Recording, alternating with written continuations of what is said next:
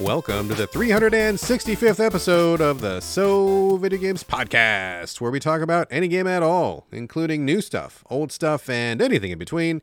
If we are playing it, we'll be talking about it. Today, we are recording on December 3rd, 2023. My name is Brad Galloway. I am the editor of GameCritics.com, and I'm also 50% of this here show. With me is the man who's looking a little low poly, Carlos Rodella. Oh, because I've entered the world of Roblox. Yeah, a little blocky there, buddy. I do. I look like a Lego. Yeah, kind of like a really bad Lego, like a low-end Lego. With a Not lot even of like the fancy one. With a lot of like user-generated like outfits on. Yeah, what's up with this? Yeah, I told you before the show I entered the world of Roblox for a minute. I've never have, I don't think. And it's only like the biggest game in the world, right? I mean, it is sort of, but also sort of not. I mean, I think if you're like a kid or like of a certain age, it's huge. Otherwise, you've never heard of it. You don't know what it is. Yeah. I mean, it's like a Fortnite, but it's like Fortnite. It's just like, yeah, like you said, a little more low poly and a ton of user-generated content. It's all about the user-generated content, man. Yeah, marketplaces and weird maps. And I jumped back in jumped in for the first time. I think I might have probably like when it came out, looked at it. But I've been making a lot of videos and, stuff for Glitch to the Ground, GIFs and stuff like that. And I'll talk about that later. But I found the Spider-Man outfit and I made a little video of Spider-Man like swinging through the city. And, with like user-generated like shirt on with funny-looking Spider-Man. And like just, it's like I'm going all the way up into the sky with the web, like it looks crazy. And then I just fall off the map. And I was like, the caption is, I think I bought the wrong Spider-Man. That's funny. Yeah. That's funny. So anyways, that's why I jumped back in because I was like, this is a content maker. There's like tons of fun stuff to do and make videos. Well, those Roblox guys, they are fucking geniuses. They figured that shit out, because my son is deep in Roblox. I look at him play it every single day. Really? Every day. All he talks about is the Roblox stuff, dude. It's huge.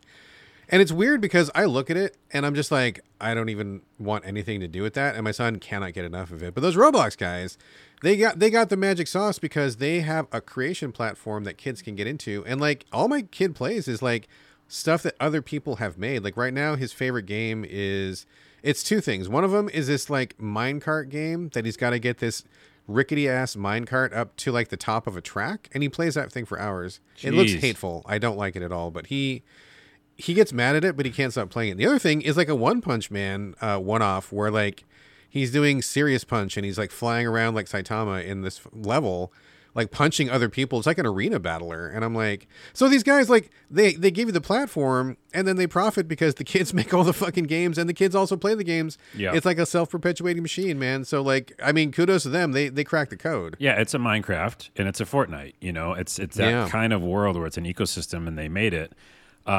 Yeah, it's not for me in the fact that like I would enjoy going in and playing with a bunch of, they're definitely almost all younger people. But you know what though? What? I know you make videos and content and stuff, but you also have another life as a game creator. And if you got into that thing and you started making some games in Roblox, if you made one that took off, dude, fucking bank. That's true too. By the way, I did buy something as soon as I went in. See? You made somebody else some bank. I did. I actually helped out 5 creators for my TikTok video and for my GIF. Well, there you go. You'd be a creator in there. If you could make one of those games that these kids, I mean, the Roblox audience, in case anybody doesn't know, it's like in the billions. Like it's worldwide. It's absurd. Probably the biggest game on the planet right now. Oh my goodness. Maybe I'm going to be a Roblox creator. Make a game, dude. Dude, also just like the merchandise, because I bought, again, 5 things that were just clothing. Oh, and like a head. Oh, I found a cat head that was my salad cat. You know the salad cat that I have on my shirt? I do not know. Oh, man, he's so awesome. Anyways, people listening probably know the meme. There's a cat who's like in front of a plate of salad. Oh yeah, I know that. Yeah, okay. yeah. I didn't know that was called Salad Cat. I don't know what it's called either. Whatever, but yeah. Anyways, it's one of my favorite shirts, and I found that head. So that's my head in the game. Oh, that's funny. And anyways, like the drawing, there was like a really like on purposely bad drawing of Spider-Man on a shirt. And that's what I'm wearing in the video. Yeah. And I'm like, I could do those little drawings on shirts too. Well, yeah. Make the assets, dude, because people buy those assets all the time. My kid's got like 30 different, user-created heads / shirts / outfits, backpacks, whatever. And that's money, dude. Dude, I went in for the lulz, and I'm going to become like a creator now. Here's your new career. Yeah. Okay, well, I'll do it. I'll start it after this podcast. It all started right here on episode 365. It did, and that means the title of the podcast has something to do with Roblox, probably. We'll figure it out. All right, folks, we've got a big show, big show, really big show ahead of us here. If anybody gets that reference, please email me because I'd like to know. I know. You get it, because we're both old. Let's do some housekeeping. Starting things off as we usually do. Carlos and I share a virtual living space divided down the middle with a strip of duct tape. His side, my side. Things are actually a big freaking mess today. Yeah. And we're going to tidy up right here. I don't know we're going to get through all of it, but we're going to try our best. But this is housekeeping. Carlos, what is on your side of the room this week, sir? It's too full. Like, I think we're going to basically just like leave the house at some point with a bunch of stuff in there. I am walking through a little alleyway that you might see on the Hoarders show. Yeah. Where like I'm walking through valleys of like newspapers and boxes and stuff. Yeah. I got too much on my side, but go ahead. You start. I'm in a little aisle where there's boxes on both sides and I can't even see anything. Exactly. So the first thing is GTA trailer, which you got to bring up as first. The GTA trailer announcement. They announced that it's coming. And December 5th, which is very like in 1 day or something from this recording. 2 days. Yes. Which is just a trailer, whatever. And also parts of it already leaked, which you can see some of it. I'm not telling you to do that because just wait for the developers to put it Are you excited? I bet you're way more excited than I am. Are you kidding me? I'm serious. I am insanely excited because what do I do? My world is glitched to the ground. My world is creating content. Yeah. And so this is going to be ripe. This is going to be a big cash cow for you. This is I don't know if I'll ever make. Yeah, I'm going to make cash. You're right. I am going to make cash. It's a clicks cow. But for now, it's going to be a view cow. Views cow. But Views Cow is a good podcast name. Views Cow is not too bad. So the December 5th trailer will go down. Game Awards are the 7th. So people are theorizing that they're going to do more GTA stuff on the Game Awards, but that Rockstar wanted to get ahead of it and do it on their own time. The trailer. Sure. Yeah. Sure. The other thing that came out with that, besides some leak footage, is 70%, and you don't give a shit about this, but I do. 70% of buildings are supposedly enterable. Yes. I heard all this, hoopla about that. Yeah. To me, that's, again, it's a dream. It's like, it means every house could be random stuff in it, but is a piece of content for me. Something for me to do in that house. And also, even if I wasn't even making content, I just would love that concept. I've always bitched about it. So it only matters to me if there's something in there. If it's just empty houses and random NPCs, I'm not in the giant excited audience for GTA. If people are excited, that's great. I know you're super excited. That's great. I'm not trying to like tear that down, but for me, I've just honestly never been that big of a GTA fan. I had a great time with San Andreas, and I felt like that was fine, and I haven't really gotten back into it since then. So I just don't feel the pull. Well, here's something kind of to your point, in a way, or it could be, it's an issue that the only thing I'm afraid of with that game is that we know I think it's already been talked about and leaked, that it's a Bonnie and Clyde type story. Yeah, male and female co-characters. Yeah. And then the issue is, someone on a YouTube video said that one of the main writers for all the games, including Red Dead Redemption and stuff, at Rockstar left. And he left 3 years ago, and he brought some people with him to make a new company. So, writing's everything in those kind of things. Obviously, the GTA 6 online will just make print money. Sure. But the actual campaign, I'm a little concerned with, because I can see how it's done well, and then we can see how it's done kind of like phoned in these kind of games. And I actually enjoyed Saints Row, but you can make a case for obviously that cringe writing at times. So I don't know. I think that's the only thing I'm a little nervous of. Like, I just want to be in that world, but I'm not super psyched about the story, but we'll see. I don't know. I mean, I will leave it up to you, and we'll see. I'm sure it's going to be one of the most talked about things of the year, but I just haven't found myself in that audience. I haven't really cared for the writing or the gameplay that much. I'm not a big, huge open world fan in general. Like, it's got to be once in like one per year, maybe 2 per year at most. Like, I don't like to spend too much time on those, but we'll see. I mean, if it seems like it's more than the usual, maybe I'll take a look. But if it's more of the usual, I'll be like, pass. So yeah, it'll probably be more than usual, and I won't. That's kind of what I'm expecting. Yeah. So the other thing that kind of was a big news, I think, and hopefully you saw it because I sent it to you. The Fallout trailer came out, the TV show. Oh yeah, I saw the trailer. Yeah. Well, I mean, I saw you sent me the trailer. I didn't watch. It was really late. I didn't watch it, but I saw it. I received it. It is pretty excellent, man. Like Who's in it? I don't know a lot of the. I mean, actors I don't know, which is actually good. I like that. I don't think I knew. Oh wait, yeah. what's that guy from Justified? Boggins, Walt Goggins. Walter Goggins. Walter Is that his name Goggins. is? He's in it. I know that. Boggins is pretty good though. That's like a Lord of the Rings character. Yeah. A couple other really well-known people I can't think of right now. Oh, the guy Chris Parnell's in it as a Cyclops, which is really interesting. But no, it doesn't really matter. It's like if the production's done well, some of the people who worked on The Boys, producers and stuff, worked on it.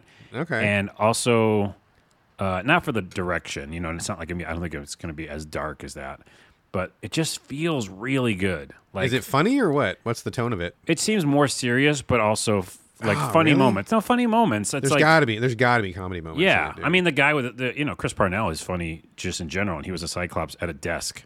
I mean that's funny right there. Yeah, so I think it's going to be enough. Okay, there's got to be laughs. Let's put this way: I've watched everything that has been made on the Earth. Okay, since I've been born. So correct.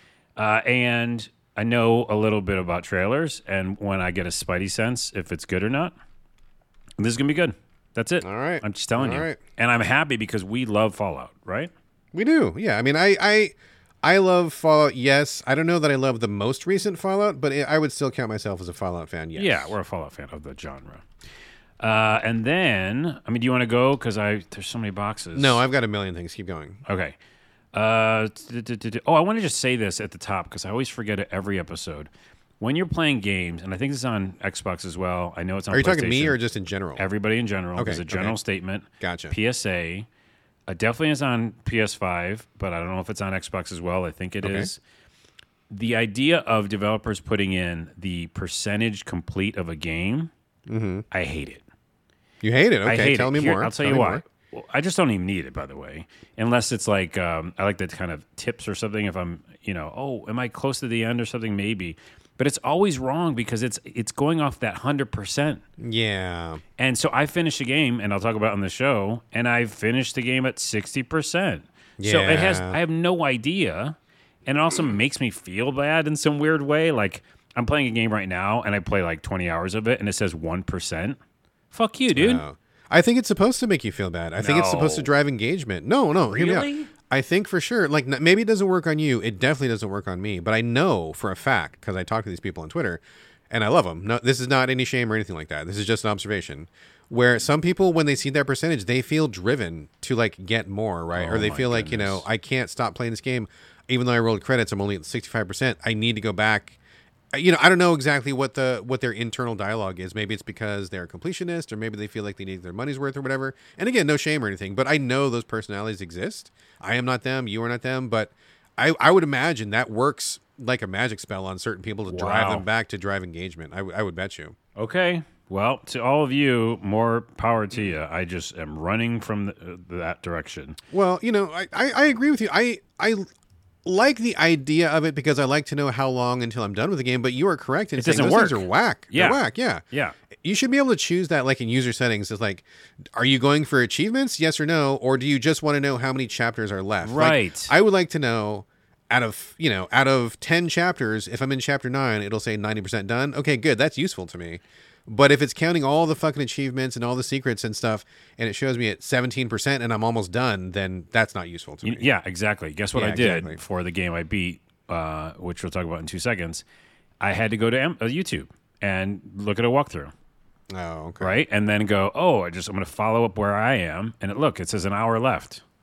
And you're like at 40% or something. And I was at 40%, yeah. So it's like, anyways, that's my PSA. I hate them.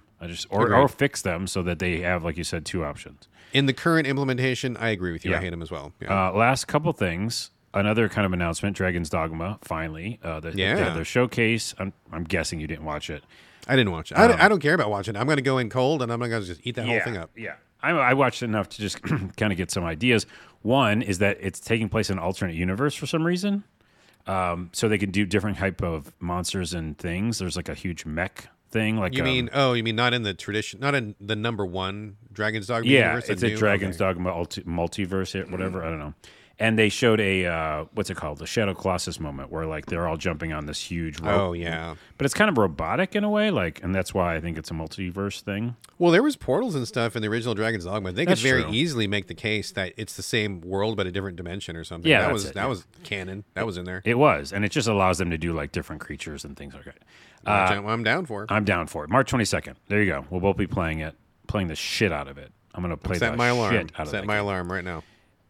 By the way, there was a Greedfall DLC coming. Is that right? Greedfall 2 DLC. Yeah. Greedfall 2 so. DLC, I think, is coming. Anyway. I believe so. And two things lastly. One is a really big one. So the Game of the Year is coming up soon. Yes. I'm not ready at all, but Okay. I will get ready. We have December. You've got a month. Yep. And I thought as part of that, obviously send us your favorites and your most disappointing one. And then what did you say? Honorable mention or I was something? just about to say that. Yes. So everybody listening, we're going to be collating our Game of the Year coverage just like we always do. So what we want from you, dear listener, is to send us your top 3 games in order if you can. We prefer them in order, like a top 1, 2, and 3.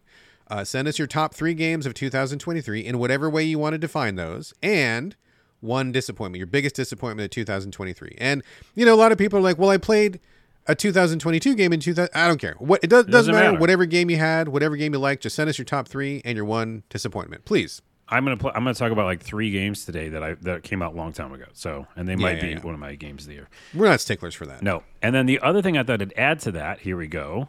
Okay. Spring it on you right now. Yes. Is please give us your favorite podcast title.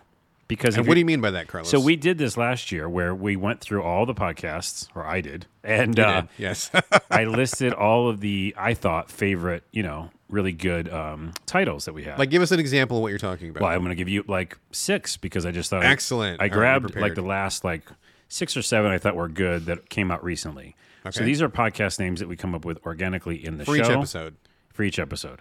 Which, by the way, for years and years is pretty impressive. I'm going to pat ourselves on the back on that one. Think about it. That's a lot of names of shows. It is. So here are some that recently we listed. Temporarily Deluxe. Mm-hmm. Turkey Head. Yep. 2 Hours Sleep. Yep. Chicken Armor. Favorite of mine. Chicken Armor's good. You're Not Beyonce Yet. Which is also good. That's a very good. Unready Player One. Uh-huh. And Collect Wood to Get Wood. Which was also good. A very good one. So all those I love, right? We have, I don't how many shows a year? So I'm going to do my best. I mean, we're doing at least 52 shows a year. Yeah, I'm going to try to find all of them and find what I think are our favorites, and then we'll pick our favorite on the show, the Game of the Year show, but we would love to have your suggestions. Yeah, so go to wherever it is that you listen to the show, and if you look at the title, you can be able to scroll down. You should see it in the notes of the show, or, if you go to Game Critics and go to the podcast tab, they're all listed there as well. You can pretty quickly scroll through those. So if you like, pick out some of them titles and send us which ones you thought were the good ones. There you go. And last 2 things, one is a callback and one is really quick. One, the day before, which I always bring up, the weird zombie shooter thing. The zombie survival open world, kind of like the Division sort of a thing. Yeah, and people don't think it's real, but it's obviously coming out. It's supposedly coming out in 2 days of the time this recording. What? Yeah. 2 days? Early access for Steam only.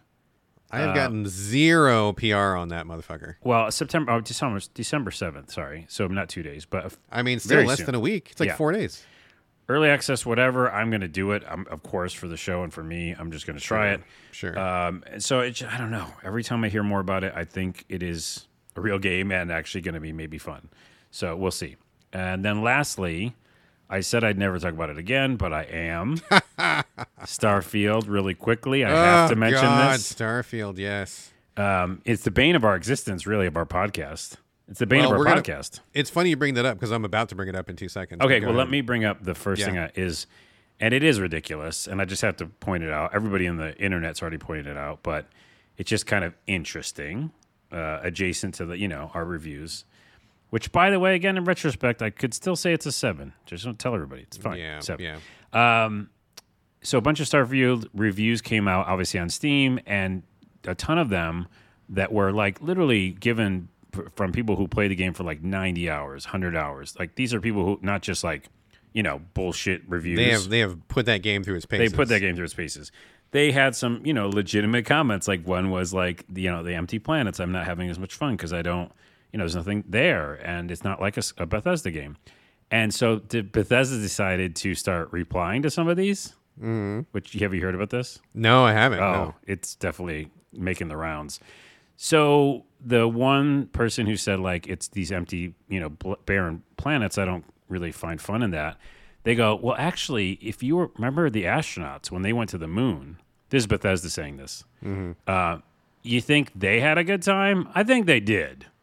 What? Oh my God! Hold on. Oh it my gets God! Worse. It gets worse. Oh Jesus! Okay. Then the other ones were like, I'm not having any fun. It doesn't feel like a Bethesda game, or whatever, something similar. And they're like, they basically said they were wrong. They're like, well, actually, it is exciting and fun if you just like picked a different class, and there's all these other things you can do to make the game feel different. See, so they're dead. They're dead. They killed themselves. Yeah, they shot themselves in the fucking head because when you're a developer and you tell your players they're playing it wrong, you've got that backwards, my friend. You fucked up because you need to provide the fun. You cannot rely on people finding their own fun. That is the craziest thing I've ever heard. I know, and I'm not going to go through all of them because it's exhausted. And I'm not sure who it is at Bethesda. Maybe it's a few different people. Maybe it's outsourced. They need to tell that guy or girl or whoever. Yeah, they need to tell those people to stop replying. Yeah. So it's already done damage. People are like, fuck, but the Elder Scrolls, whatever. Yeah. But yeah, it's just weird, and it feels like par for the course in a way. It feels like part of that whole cycle, their marketing cycle. Like, this is the best thing. It still is the best thing. Todd Howard in all of his interviews would be like, yeah, well, he'd always talk down, or what's it called, back talk or something. He'd walk it back. Walk it back, a lot. So, anywho, that's that. I'm never going to talk about that game again. Well, just to kind of tag on to the end of that. Oh, yeah, you have something. Well, I have something else, but this is kind of in reference to something that you mentioned that we were kind of early. We were probably one of the earliest people online to post a review because we had the game, pre-release and everything, and we posted our early impressions like 5 hours after we played in this famous thing, and we didn't care for it that much, and we got so much hate. And I was talking to somebody yesterday about a completely different topic, not game related. It was actually medical related. We were talking about the guy who discovered that you should wash your fucking hands before you operate on people because of germs. That guy, he was the guy who started this. He's like, wait a minute, there's germs, it's on our hands, it's getting into people's bodies, it's killing people, we should wash our hands. You think they listen to that guy? Fuck no. He was the laughingstock of the medical profession. In fact, he not only did he get like driven out of being a doctor, he was actually committed because they thought he was crazy. So fast forward 100 years, everybody like washes their hands 24/7, hand sanitizer. That guy was right. And the point being, when you are right, but you're early, when you are one of the first people to talk truth to what's going on, you are always the villain, dude. And that kind of pings back to what we were doing. We were one of the first people to go online and say, this game isn't that great. And we became like the complete villain of the internet for like a week or 2 weeks. But I think we were proven true in the end, just like Mr. Handwashing. 100%, Mr. Handwashing. And also, like, was it Galileo or some of these, like, astronomers? Earth around the sun around the earth. Yeah, they're that guy, you're in prison or dead. They killed those people. Yeah, he was in prison, and then eventually, I think he just either committed suicide or was killed for heresy. But he was right. Bro was right. There's a lot of scientists that, like, had, like, depressing endings. Yeah, and when you are the first person to sound the alarm or to bring a truth to people, they do not want it. They are not welcoming of you. So I guess everybody who saw our Starfield review, you're welcome. We took that bullet for you. It's true. All right. Well, I didn't expect that, but I am done with the boxes for now. I'm leaving a bunch of things. So go ahead. I'm just going to leave them there. Let's leave them there. Okay. So quick circle back. I'm thinking about games of the year. There's still a bunch I haven't gotten to yet. And my wife recently finished off what she was playing. She wanted a new game, and she was in the mood for a Souls-like. My wife does play Souls-likes when she's in the mood. She's played, I think, almost all of them, and she's finished almost all of them. But she hadn't tried Lies of P, and I'm like, okay, well, that was one that I thought was pretty cool. I didn't finish it, but I recommended it to her. So she's going through it. She's playing it. She's liking it.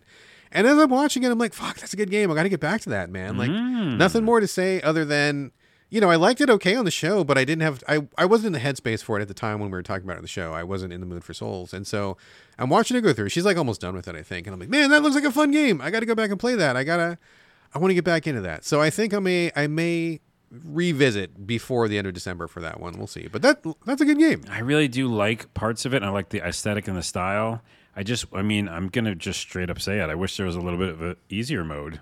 I agree. I fully agree. I just don't give a shit about, like we talk about every time. Like, I don't want to get better at dodging or parrying. I just want to, like live this world and beat these bosses and have fun in it, you know? Yeah. I mean, it's funny you say that because that's kind of where I was landing on it. Like when we talked about it on the show, if you think back, I don't know, 50 episodes or whatever, I was like, looking at it critically, there's nothing really about it that makes it stand out from the rest of the genre, except it's just got a really extremely high cool factor. And I really like the cool factor of like the character, the aesthetics, the world design. And if there was like a super easy mode, I would be like, oh, fuck yeah. I just want to like blow through this and just check out the mech designs and check out the ruined world and check out the hunters with the animal masks and stuff. It's all so cool. I mean, I'm going to go back and play it regardless, but yeah, so it's just interesting. I think it's something worth talking about again, and we may talk about it later on this month. Yeah, we'll it hit the honorable mentions at least. At least. And I think I own it. Maybe I own it too, because it's, me, I just like buy things. So it's on Game Pass still. Oh, I don't have that Game Pass, but maybe I'll get it again. There you go. All right. Circling back to Lake Season's Greetings, which I talked about last episode, just want to do a quick mention.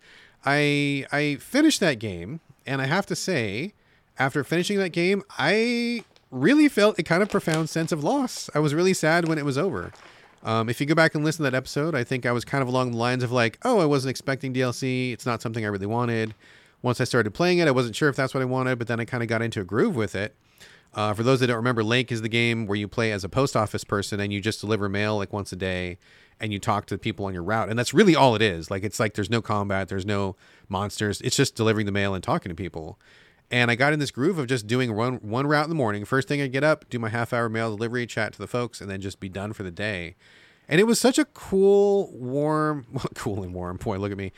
It was such a cool as in fun, warm as in heartwarming, comforting kind of a thing. And now that it's over, I'm like, man, I kind of want to play a little bit more of that because it was like my happy place, I think. Yeah. It kind of snuck up on me. I didn't think it would, but it did. And I kind of miss it, man.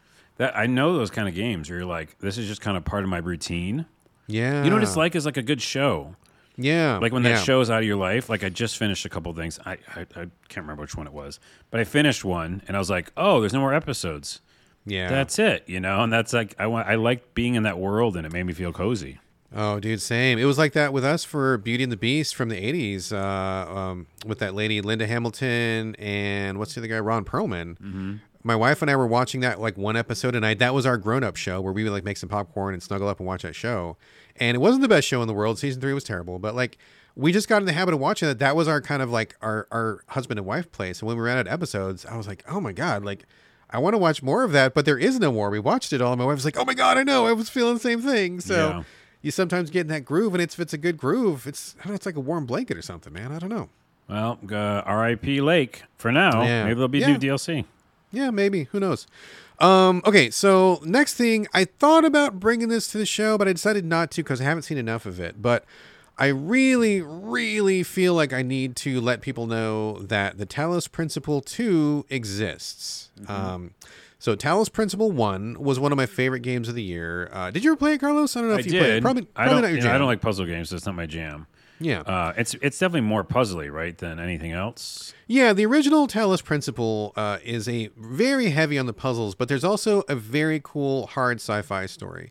I'm not even sure how much to even spoil about it, but basically you wake up as a robot, and you're doing these puzzles as a way to kind of train your AI routine. So there's a reason for it. You're not just doing puzzles randomly. Like there's a logic to it. And I struggle to talk about it because I feel like it's so amazing that I want to talk about it, but I also feel like it's also amazing to find out for yourself, and I don't want to spoil everything about it. But that was Talos Principle number 1.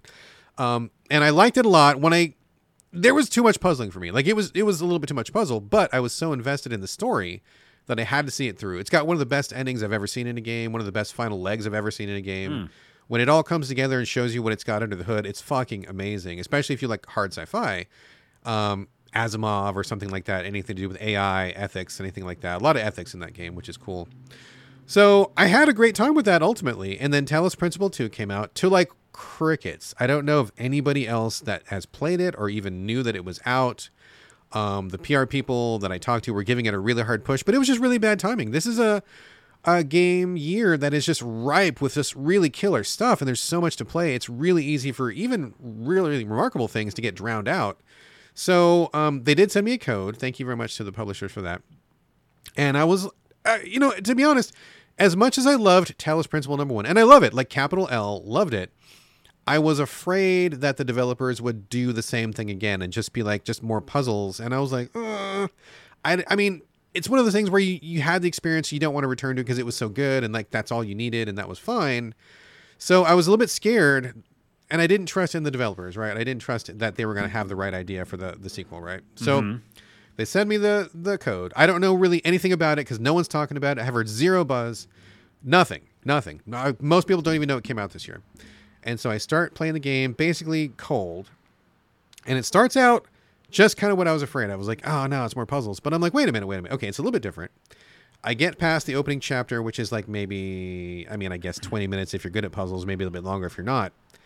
And as soon as I get past the opening chapter, fucking mind blown. I was like, oh my God, it's amazing. It's so fucking cool.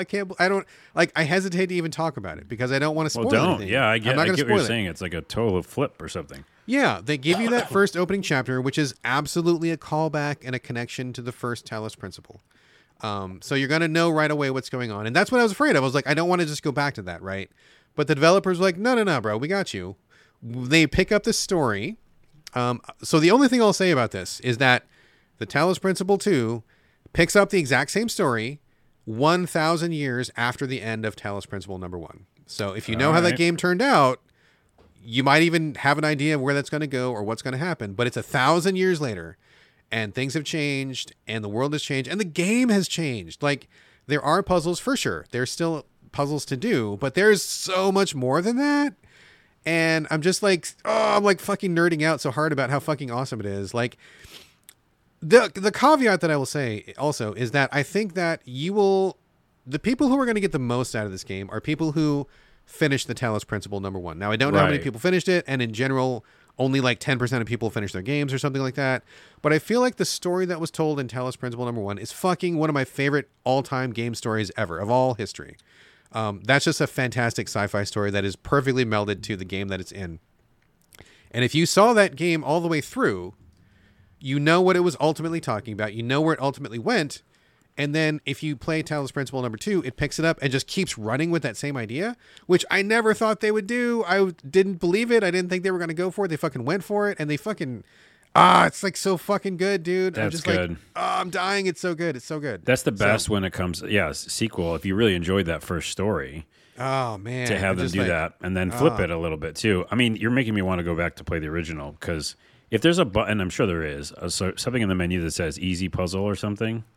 I don't know what there might be something. I think they're probably like skip puzzle or something like that. Like probably that because I do like the world and I like the AI and like you said the ethics question. So I remember starting it liking the thing and then getting stuck on a puzzle and being like, leave, bye, see ya, I'm out of here. Yeah, and that's really the thing, right? Because I'm not generally a puzzle guy either, but I was compelled. The story kept me in, right? That was a good example of the story being so good that I was compelled to play through the parts that I wasn't as in love with, right? Yeah.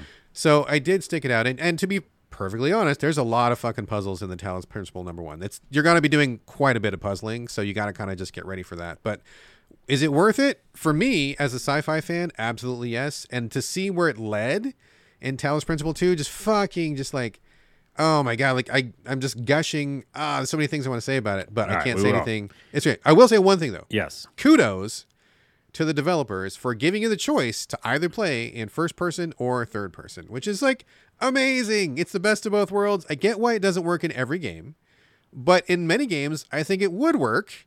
And I love playing in third person. So thank you very much to the developers because it started out in first. And I'm like, I remember seeing a third person. Go to the menu. Boop. There it is. Click. Third person. Game still works perfectly. No problem. I love seeing my little robot dude walk around. It's great. So Thank you very much. Appreciated. All right, well, I'll check it out already. Come on. I will circle back. I'm going to have to circle back.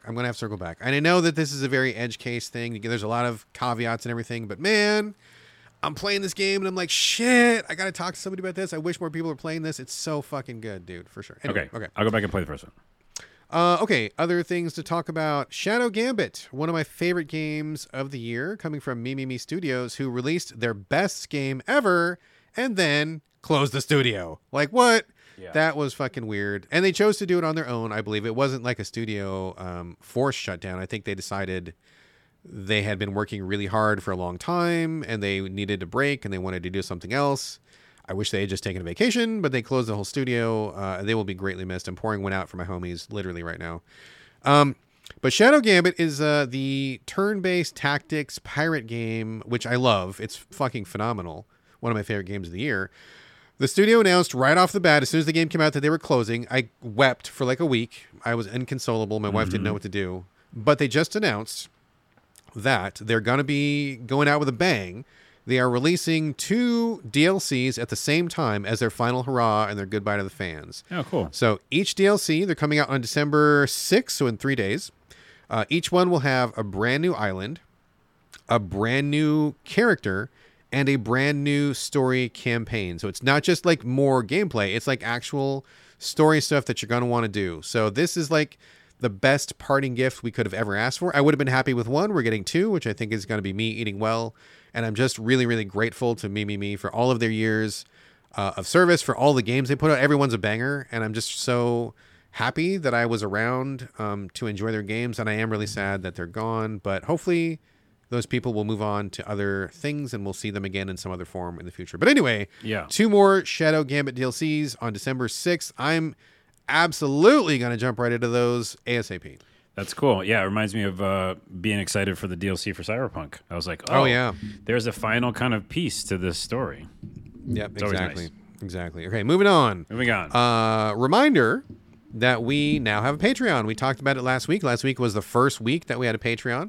I don't have an elevator pitch prepared, but just for those who weren't around last week or you missed that episode or didn't catch it, Patreon is there. We've had many people who said they wanted to donate to the podcast, and we finally have provided an avenue to do so. Nothing is behind a paywall. All the episodes will come out as normal. If you like the show, you're going to get the show. You're not going to miss anything.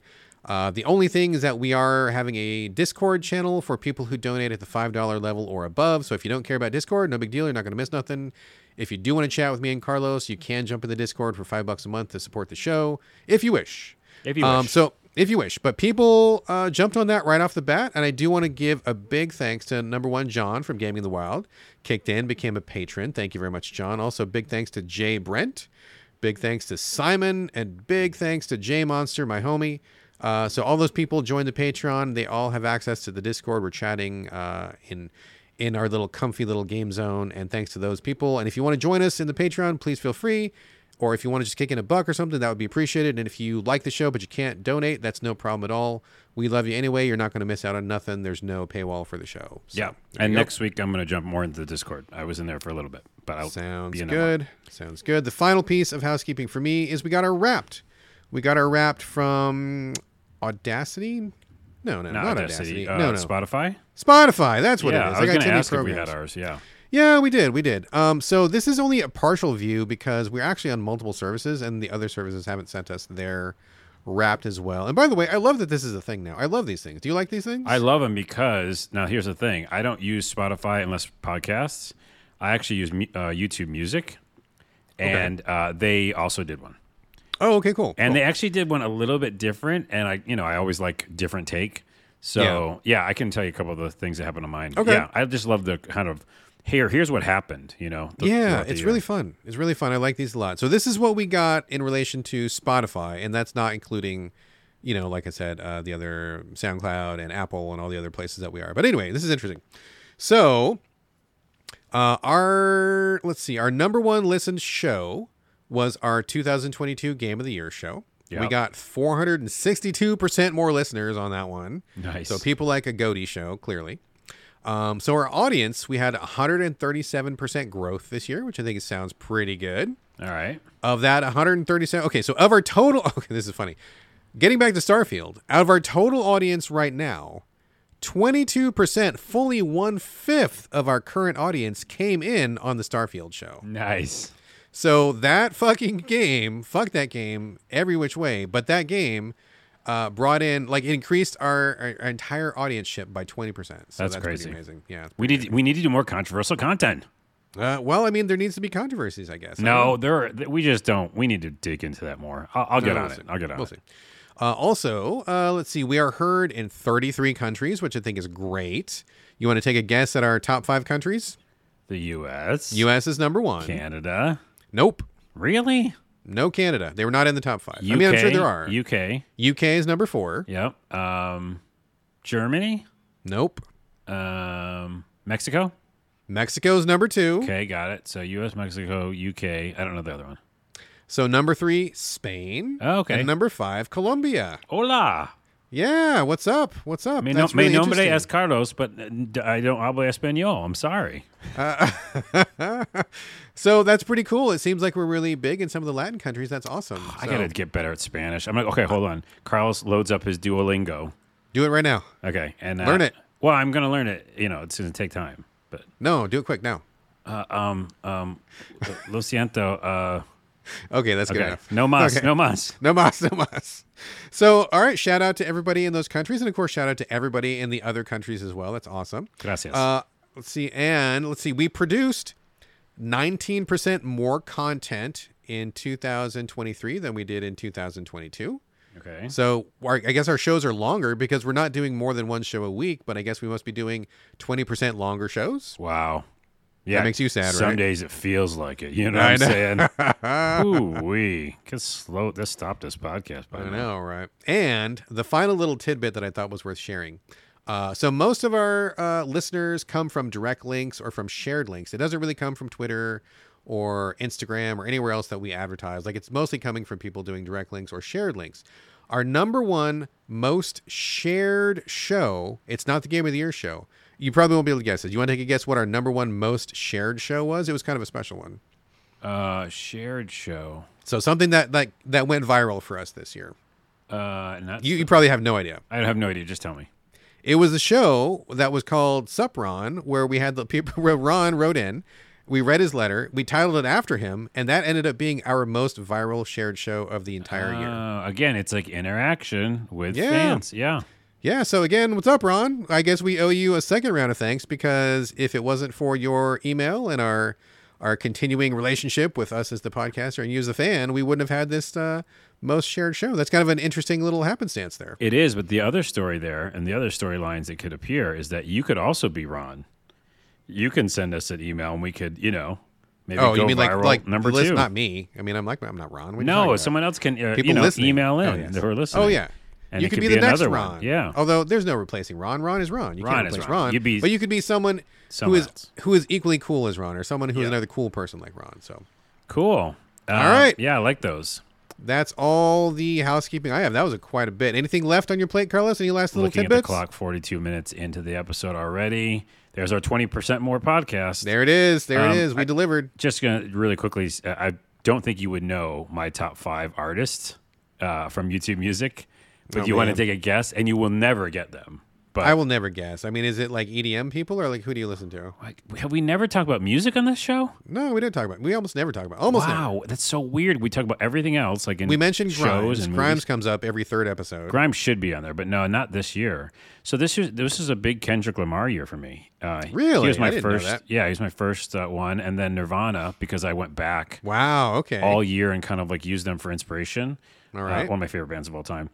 Little Yachty's on there mainly because the song called Poland and Strike too. There's these singles that like are super like 1 minute long songs. So I'd like play them more than once. So I think that counts or something. Okay. And then 070 Shake, which you definitely don't know who that is. don't but even know who that is, She's yeah. amazing, and I like every one of her songs. And anybody listening, check out 070 Shake. I gotta write that down. How do you? Is it like literally like 070? I think you the would number? actually dig it. It's such an interesting kind of soft, but then like a little bit of not electronica, but it's a female singer, and it's just fucking great. All of it has soul. It all has soul. Okay. And Cocoon is my favorite song, and that's the one that got replayed a lot. And also Baby Keem was on there because I listened to him a lot this year. Interesting. Anywho. I mean, well, let me give a couple too, since we're doing music. and stuff. Yeah. I mean, I could do more, but that's all I'll do. I mean, you listen to way more music than I do. Just putting it out there. I don't listen to a lot of music. I just am. I don't not like music. I like music. I'm not anti-music. I just don't find that. Well, I think part of it is I can't write when I'm listening to music. I need like quiet when I'm doing my writing. I'm like one of those people where all my brain is like focused on doing writing, and I do a lot of writing. So I can't hear anything when I'm doing writing. Otherwise, I get distracted. Yeah, which that makes probably sense. explains most of it, right? But I think my most listened to by far this year was Carolyn Polachek, which is probably the same as it was last year. I love her. One of my all-time favorite singers who was from Chairlift, but she went off and did her own thing. And then also listening to a lot of Magdalena Bay, which I love them as well. A couple other people, but probably those are my two most listened to. I just like click onto their entire like catalog, and I just start at like song 1 and just play all the way through. Oh, okay, yeah. Yeah. Wait, all right. wait, hold on. I want to say one more thing because who else am I going to tell this to? Who? The other YouTube music rap thing, because Yeah. YouTube Music does its own, and I think it's really cool. But like, this one says you listen to 6,000 minutes of music, which is interesting. 266 different artists Okay. this year, which shows you the kind of That's range. a lot. Yeah. Yeah, you got like a lot of variety there. Like I like variety. And then I like they make an album cover for you. They show like they basically take all the moods and feel from the different music you're listening to, and they make an album cover, which I think is really cool. And then hold on, overall your music this year was, and it's like different themes. Yeah. 30% sad. Because if anybody knows, I always say it like every show that I've like been fighting this fucking health thing. So yeah, sad is my number one genre. Thanks. God, I mean, Thanks. that could easily be my genre as well. With everything going on in the world right now, That's I true. think I guess it's 30% that is too. low for me. Yeah. Yeah, that's low. All right, closing the doors. Get the fuck out of this house. Closing the door. We're out of housekeeping. Let's get on to the main portion of the show. All right, first up, let's go to you, Carlos, for Gangs of Sherwood. I was actually surprised to see you playing this one. From what I know about this is the online kind of, I don't know what, team-based multiplayer where you're like Robin Hood and his merry men sort of a thing. Is that what this is? That's pretty much it. And the reason I play a lot of these games that you go, why would he even play that? Is because, well, one, this is a, it has melee in it. It has a action-y, I want to say RPG, but action combat kind of style game. Mm-hmm. And also, if it says it's multiplayer, but you can also play it single player, I'm like, okay, let me try then. Because I don't want to play with other people. Same. So, yeah, it was kind of like, it's always like a challenge, basically. Okay. That's the real reason. I go, oh, you think there's a multiplayer game? Can I play solo? Cool. I'm going to play solo. I'll show you. Yeah, I'll show you is literally what the factor is when these kind of games come out. Yeah. So I think I did show them, by the way. Spoiler, I did show them. You did it. It's a fun game. It's got like a couple, I don't know. It's got some issues or whatever, and it's really simple. But what is the game? Yeah, in general, you like can squad up with up to 4 people and be the merry men. So you can be all the famous, in quotes, famous, merry men of Robin Hood to go, do these missions and give back to the poor, steal from the rich kind of thing. Oh, so there are missions. I was wondering if it's just like an online battle arena sort of thing. No. It's like a straight up story and there's a campaign. And it's, okay. And of course, there's other like free modes and different modes and stuff like that for the multiplayer stuff. But for me, it's like, rob the rich, give to the poor, and then equip yourself and make yourself better. Yeah, I just didn't do any of the co-op. So like actual story campaign, like there's an ending to the campaign? Yeah, I think so. I mean, there's definitely chapters. Okay. I didn't even realize that. I thought it was just like an like an Overwatch sort of a thing maybe. No, not at all. Oh, okay. So good. that's again good. another reason why I was like, if it's got any sort of story and it says it should be multiplayer, I'm like, let me try. And you can do it. You can definitely do it solo. There's definitely different difficulty modes. I think I'm on easy probably. I might even be on normal. It's not super hard. And there's a little bit of bullet sponginess at times, but in general, just with the bosses. Actually, that first boss was very bullet spongy, and I didn't like it because it was like it's geared towards 4 people. You know, of course. So they probably don't scale it down. They didn't scale. I don't feel like. But tell me walk me through like what you're doing. First person, third person. Like what are you doing? Third person action game. Okay. And each character has different skills. I picked. Oh no, I forgot her name. Marion. Mary. Is it the Mary? Is she Mary? I mean, here's what I know. I know there's Maid Marian. That's Friar right. Tuck, I'm Maid Marian. Robin Hood, and that's all I know. Friar Tuck I was going to be because he's got this huge hammer and I'm normally melee. But I've been finding a lot of fun in the rogue class in Diablo. Yeah, ever since Diablo, yeah. Yeah, so I picked her because she's definitely the fast one with knives. And, I really like playing like that. And guess what? Her dodge roll's amazing. Oh, okay, good. I mean, like really good. So you go through third person. You have like a main like kind of bay or something. What do you mean, like a hub? Like a hub bay, yeah. And okay, gotcha. That's like where you kind of upgrade yourself and stuff like that, and then you go out to do missions right from there. So it does again feel very arcadey, feel very co-op-y.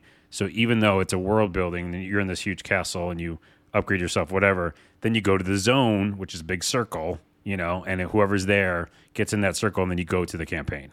So you're like just transported to the woods, Gotcha. And then you just do like a level, but the levels they feel like, the world.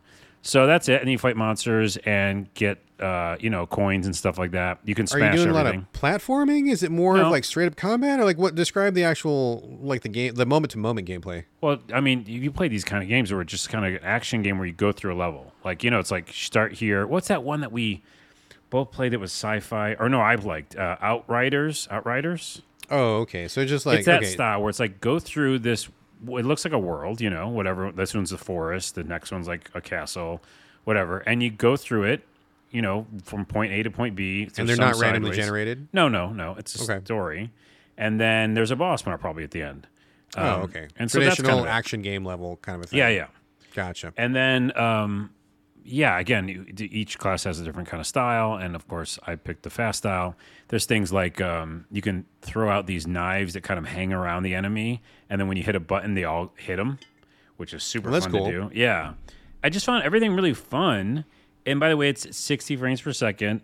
I'm playing it on PlayStation, and it makes a difference. Like, it really just feels so vibrant and good, Interesting. The graphics aren't, like, amazing, but it's not about that. There's very, very clearly invisible walls. They don't let you go anywhere you're not supposed to. And it's just all kind of like, what you should be doing, like having fun with your friends, and that's what they want you to do and go through levels. But, yeah, I played it solo. I had an kind of fun time with it. Did you finish it? No. Okay. It's a pretty long game. It's a long campaign. I'm probably in the third chapter or something. And it's a thing where you, just like a co-op game, you pick up and play and put it down. I wouldn't like kind of marathon it, I don't think. And I don't think I love the upgrading as much as it could have been cooler, but is it just like a plus 0.5% damage increase, or do you get cool powers? There's skills and stuff like that. I just feel like it all feels, I don't know, similar to those style of games, which is more of a co-op-y experience thing. Overall, I liked it more than I thought I would, and I really liked the dodge roll. And the weirdest thing that I'm going to say that no one will probably like call out or like think is like a positive thing is when you kill the last enemy in an area, which happens in some games, it goes to slow-mo, I love that thing, by the way. I think Greedfall had it too. But like you take out the last enemy in that area and everything's slow motion for a little bit. Like it's kind of like this epic ending or something. Dramatic. Yeah, for sure. Every time that happens, I do a dodge roll. And it's just like this epically slow motion dodge roll. And I don't know why. That is a dopamine hit for me, dude. It's cool. It's just cool. It's a cool thing. It's just a cool vibe. It feels really good to be like Bionic Woman style, which is an old reference. If anybody remembers that. So anyways, it's fun. It's a fun game. Right on. Yeah. Well, that's actually, I'm glad you talked about it because I've heard about this game for a long time, and it seemed to be struggling in development for a long time. And I never really, out of all the PR emails I got, I never really got a good sense of what it was. And I'm not blaming anybody. Like, I'm not saying PR did a bad job or anything like that. I'm just saying, like, it just was really difficult to kind of put my finger on what to expect from this game. But after hearing you talk about it, I'm like, oh, okay. Well, that seems like something I might jump into for a weekend or something, or maybe I can talk the wife into playing a couple levels with me or whatever. I just thought it was more of like a PvP sort of a thing, and I didn't realize there was like a campaign and story. Okay. It, so I think if they switched up or maybe added that, the campaign thing to the marketing, I thought it was in there, but I don't know. Either way, it's definitely, if you like co-op stuff, like it's a fun time, Yeah. It's just not like, it's not the greatest thing in the world, and a lot of games don't have to be. It's like really fun, and I think the combat's done well, and it's 60 frames per second. It really makes it like buttery smooth and really fun. Right on. I'm going to still keep playing it. Sounds like a good kind of like weekender to kind of settle in with. So right on. Totally. Good. All right. Let me talk for a minute about SteamWorld Build. I am a big fan of the SteamWorld series, although I guess I need to qualify that. I was a big fan. I would have said I was a big fan, but I got to be honest, the last couple SteamWorld games I haven't really clicked with. So maybe I am becoming less of a SteamWorld fan, which makes me a little bit sad. Really liked SteamWorld Dig, which was amazing. SteamWorld Dig 2, even better. And then SteamWorld Heist, amazing, really good. And then from that point, I just have not really enjoyed any of the SteamWorld games, and I'm very sorry to say that this one is no different. This one has been farmed out to a different developer, I believe, but they are using the same SteamWorld IP where you're in a universe that is populated by robots that run on Steam. Everything is like a robot. Everything runs on Steam. But there's also kind of like a semi-Western theme to it a little bit.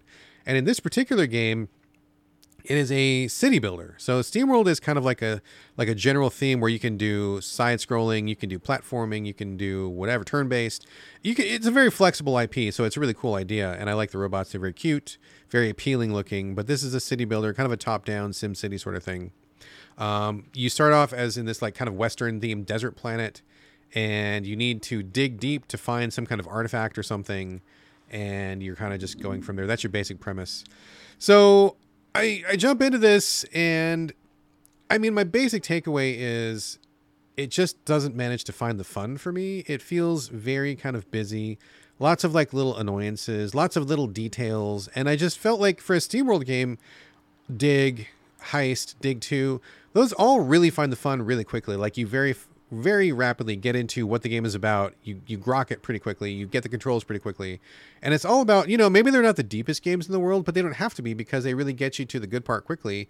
And you just vibe with them right off the bat. Like that's always been a strength of them, or at least those 3 games. Yeah. And I feel like they've kind of gotten away from that in recent years. But would you also say real quickly is that because of the style of game it's a totally different style, right? It's like a city builder, which it hasn't been before, right? True, it hasn't been before, but I was hoping it would be kind of more streamlined, a little bit more, not as in-depth. And of course, it's not as in-depth as some of the city builders out there. I get it. Like it is, I'm sure some people would think it was very simple, but in comparison to the rest of the games, it just feels like there's a lot of like stuff to trudge through. So you're supposed to build a city. You have these little goals. It'll be like, oh, you need to get 12 engineers. And how you do this is like you build a house, and then you get like a worker, but then you got to make the worker happy, and then you upgrade his house, and then he becomes an engineer. And it's like, it just feels like a lot of steps where you're just like doing stuff. Like it doesn't feel like you're really purposely. Okay, so let me put it this way. It feels like you are just going through a bunch of predetermined motions to hit their benchmarks rather than kind of like building on your own or exploring things on your own. And I just kind of felt like it just wasn't very fun to be like, oh, I got to hurry up and get like 12 engineers, or oh, I got to hurry up and find the coal mine. It's and busy work. It feels a little bit like busy work rather than fun exploratory work, experimental work, right? So there's that first part. The second part is when you advance your city enough, and there's I think 5 or 6 different cities. I only spent time with the first one. When you advance your city enough, you go to the underground. There's a mine, and then it becomes slightly different, where you send your miners down there and you're exploring the world. So you're kind of digging around. But again, it doesn't feel very fun or interesting. It feels like there's too much stuff to futz with and too many little details. It doesn't feel streamlined enough to me. I think it would have been pretty cool if you could be those miners, and maybe that should be like a part where you do some platforming, or maybe you do some top-down Diablo combat to kind of break it up from the city building. That would have been something I think would have really helped the pace of it. But you're just like building more bases, and there's more stuff to get, and just like resources. And I get this is going to sound like a stupid thing to say, but as somebody who is not married to the sim genre or the city builder genre, sometimes I find this genre's obsession with getting resources to be really boring and like predictable. And I can hear people saying, well, how else are you playing a city builder? I don't know, man. Like we can put a man on the moon. We can come up with a different system for city builder. And I get so tired of like, gather the resources and build the mine that does the raw resource, and then there's the one that refines the resource, and then this one carries I'm like, boring, super boring. It's been done 1,000 times, man. You saying the word resource makes me like upset. Yeah, it's at just this like point, you know what I mean? Yeah, I was hoping if anybody would be able to break that cycle, like SteamWorld would break that cycle, but they just kind of lean into it, and it's just really dull of like, set up your refining process and your mining process and funnel like blah blah blah blah. It just sounds like they're doing the same. Like you said, they put it out to another developer, and they're like, just use this license and make a city. Exactly. But slap the SteamWorld thing on it, which it doesn't break up the expectations the way that SteamWorld has done in the past. Like when you do SteamWorld Dig, really fast, really fun. Like they really made some good changes, smart design choices. When they got to Heist, also really fast, really fun, good revision of the genre. But this one just feels like what I would expect a city builder to be, perhaps a little bit more limited, but just with the robots slapped on top of it. And I couldn't find the fun. I couldn't get into it. I couldn't vibe with it. And I just felt like it was a lot of busy work and just really drudgery. And I bounced pretty quickly off of it. All right. Well, yeah, it's pretty clear what they did there. So Yeah. Unfortunate. So I still have a soft spot for SteamWorld in my heart. Hopefully the next thing will be, I don't know, just a little bit more streamlined and fun than this one was. But this one was not a win for me. So there we go. Carlos, over to you for a game which I did not expect to be playing, Dusk. This is, I've heard about this a million times. People talk about it all the time as one of the good shooters, more good retro style, but also recent game shooters to play. It's got a lot of fans in my Twitter circle, and honestly, I have stopped paying attention to it because I know it's not for me, and I get tired of when people talk about it. But I will be fully paying attention to you talking about it now, because we're on a podcast and I can't just check. And you have to listen to it. I have to listen to you. But please tell us about Dusk. Yeah, I didn't know that a lot of people were talking about it in the past, and it's that classic example of when a game shows up on console and you never saw the run of it on Steam or PC. Right. Yeah. So this came out in 2018 on Steam. Okay, so that's how long I've been hearing about it. Yeah, so you've been a while. And I'd never heard about it. I don't think ever. And it's the first-person Doom-style game. So old-school graphics, but it's a new game. And we've played all of them, probably. The one that I like the best so far is Bolt Gun, which I think we both like. Which was a good one. That was a good one. Not perfect, but pretty good. Pretty good. And so, Dusk is that. It just showed up on the console. It was super cheap. It was on sale. And I just picked it up because reasons, I don't know. And also some of the levels looked weird and different. And actually, I'm going to stand by my purchase because the one thing I'm getting out of it, and I'll tell you about the game in a second, is the kind of, I don't want to say liminal spaces, but almost in that way, with these really weird areas you go to in the game that are just like, because they're low poly and kind of like a Silent Hill or something like that, there's these creepy kind of environments. And if you're just not even shooting, or if you've taken out all the bad guys, you can kind of just hang out, you know? And there's this really weird forest around like a cathedral or something, or a church. And it's just creepy as fuck to just kind of like look at, you know? Yeah, so I'm finding a lot of fun of just like walking around and recording, you know, the coolness and the weirdness of it. But yeah, it's just a first-person shooter where you have a melee weapon. You have all the different weapons you'd pick up in a game like this. Shotguns, you know, whatever. There's a double shotgun, though, I like a lot, which I've never seen, I don't think, in a game. So both hands have shotguns. Oh, dual-wielding shotguns. Dual-wielding shotguns, yeah. And then a huge heavy gun and whatever. And then you have ammo, so you can run out. But you always have your melee, which is these two dual-wielding scythes. Scythes, yeah. Scythes, yeah. And so that's kind of fun. And, yeah, you know, the graphics are old school. But I do like the environments a lot. And I like each level. It seems kind of interesting. And, big fan of this, 4 different difficulty levels. Okay. You know, easy, normal, hard. Actually, I think 5 or 6, because then after this hard, there's another one. But then they have one, accessibility or something. Accessible. I think it's called accessible. Okay, good. And I actually picked easy, not accessible. But accessible was underneath easy. Meaning like just for anybody, just kind of enjoy the world, you know? Sure, why not? Why not? Because, like I said, they're kind of, it's not a story per se, and there's, you know, progression.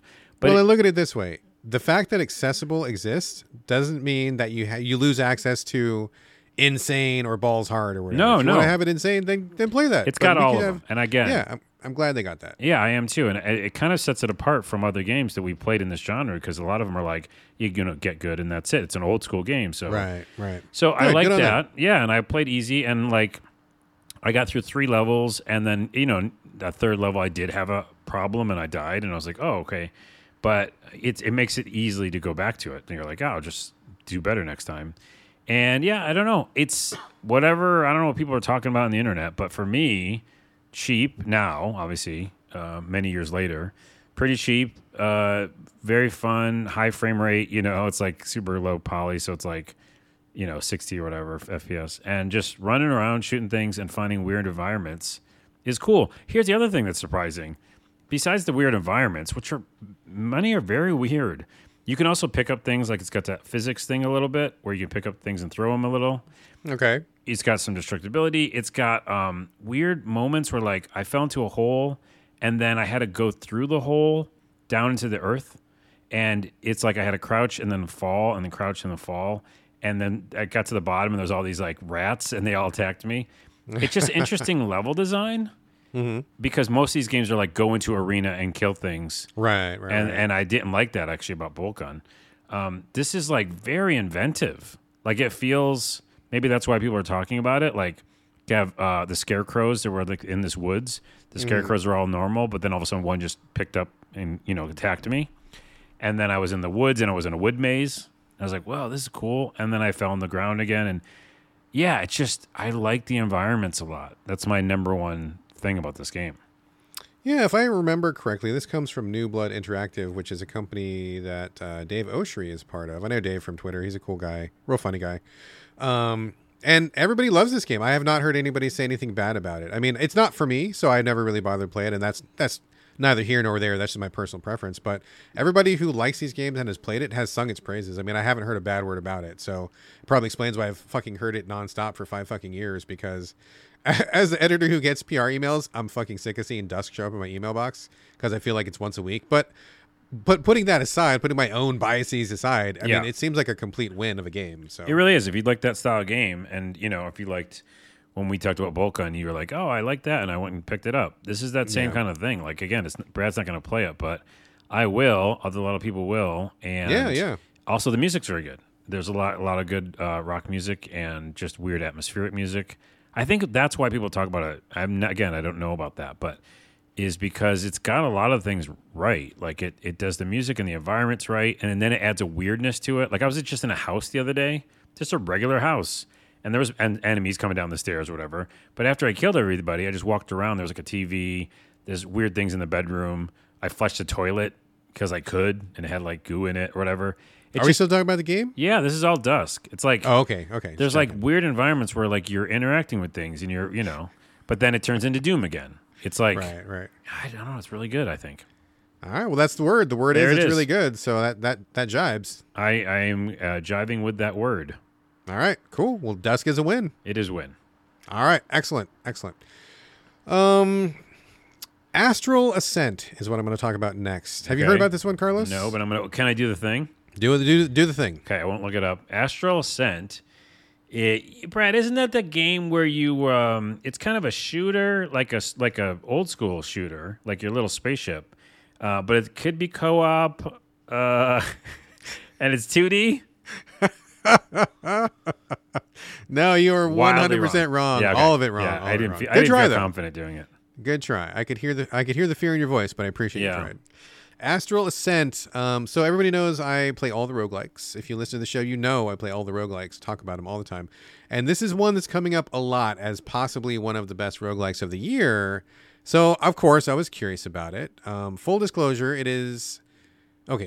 Hold on to that disclosure. Hold on. Well, before you even do disclosure... Before I do that. Yes. I saw it in the store. Now I know what it is. Okay. And I was on the fence with getting it. I don't usually get roguelikes. Nah, don't know. And I won't. Okay. But I did like the animation. Yes. There was some really cool animation. And then I just liked in general the art style of it, like being, different characters and stuff. So it vibed on me in the marketing side of things. Oh, yeah. And so full disclosure, it's a good game. Yes, that's spoiler. It's a good game. Okay, so what am I going to say? It's a 2D platform-based action real-time roguelike. Like you do combos, you've got magic spells, you can equip different modifiers to your weapons, to your magic spells, stuff like this. I'm not exactly 100% clear on the story. Like you're in some kind of a alternate dimension or dream space or something where you're trying to escape from it. You have 2 characters to select from initially, like this purple lady who's like an assassin. She's got daggers. And then there's this dude who's like a brawler. He's got like fiery punches. And so you pick one of those people. You talk to the people in the hub. There's like, I don't know, a bunch of people in the hub. They can do like increase your life, give you other spells, weapons, whatever.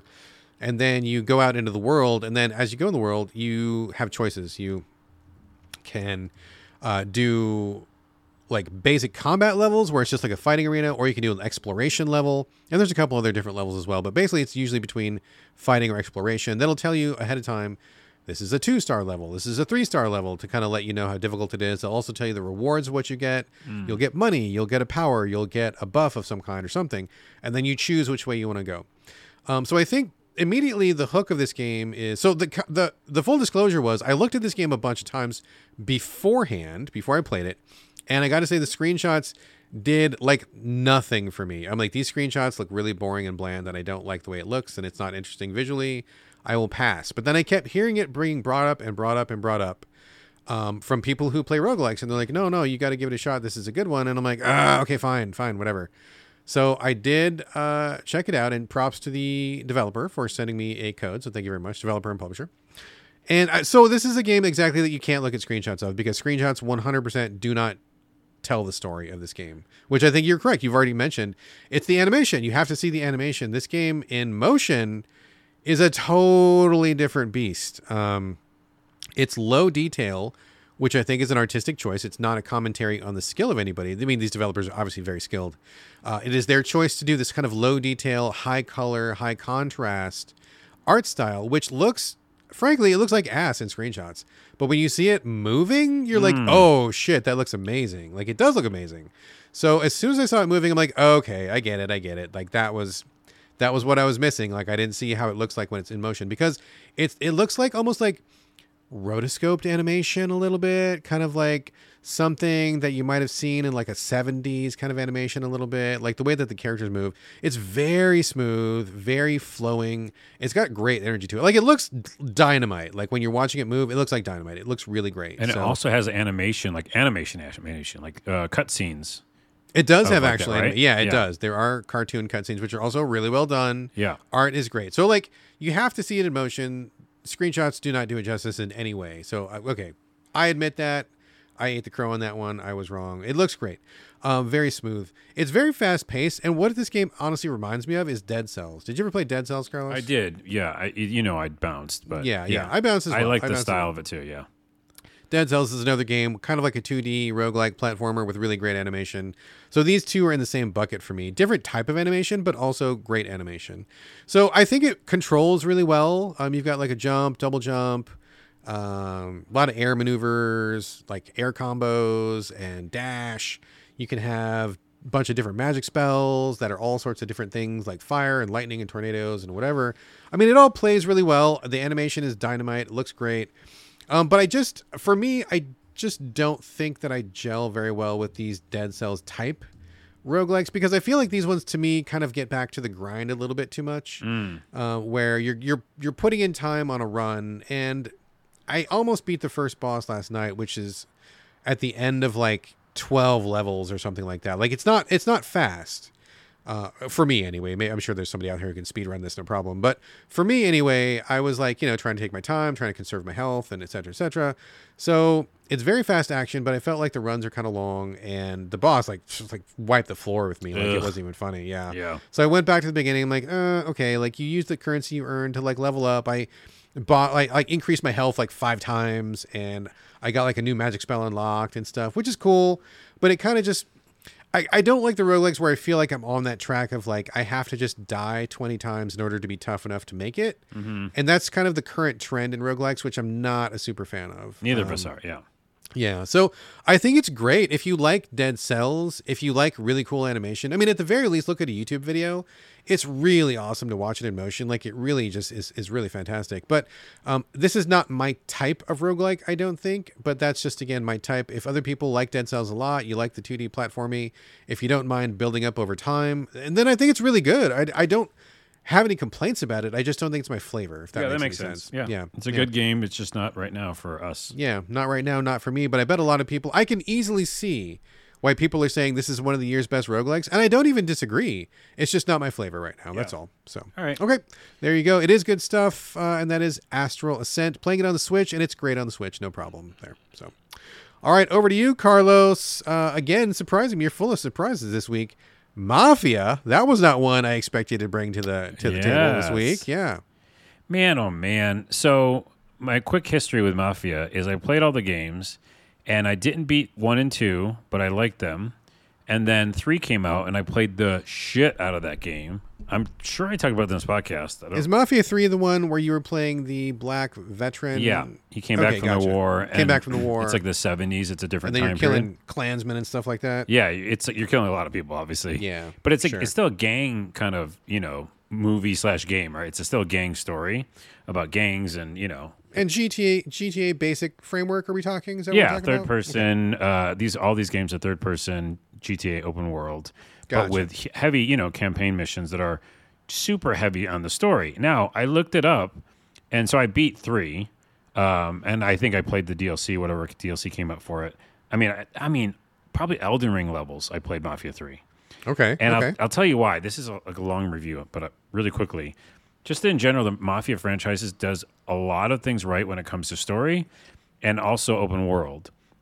Where if you like kind of are bored of GTA, like you were saying earlier, some good alternatives are Sleeping Dogs, which I think is done excellently, as well as the open world and the Oh, that's upgrading funny. of It actually character. is called Sleeping Dogs, right? Yeah, that's an actual game. That's another game. No, because everybody calls it Sleepy Dogs, and I think in my head I just I like reprogram my brain to call it Sleepy Dogs all the time, but it's actually Sleeping Dogs. Yeah. My bad. Okay, Very yes, good game, yes. by the way. Yes. And then also these Mafia games, which is like, it has that formula of you can kind of do a lot in this open world, but then when you're on the missions, they're told well.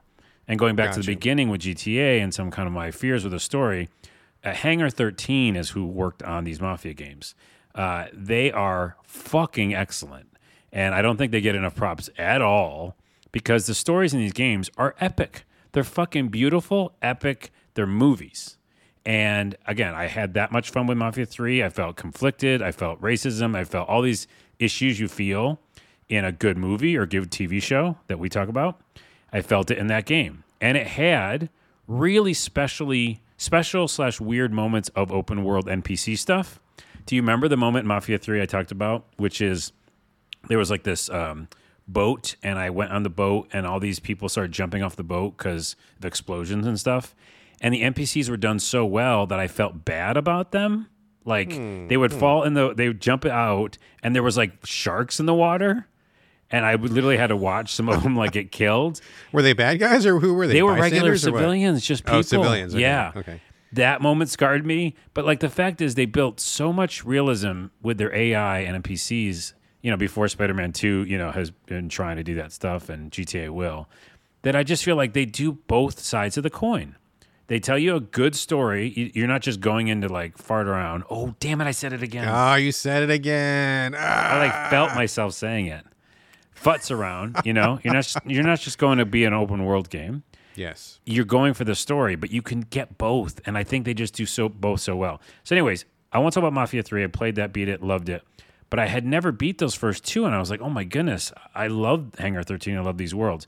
I went back and found Mafia 1, and this is for everybody, anybody, okay, who likes the words I just said. Go back and play Mafia 1, the definitive edition. What they did, if you remember, I brought it to the show too. Mafia 1, they fully remastered, meaning like they change all the textures. Yes. Like every single cutscene, every single in-game scene is an all-new high-res graphics. And it really feels it. I think I sent you a screenshot on text. Yes.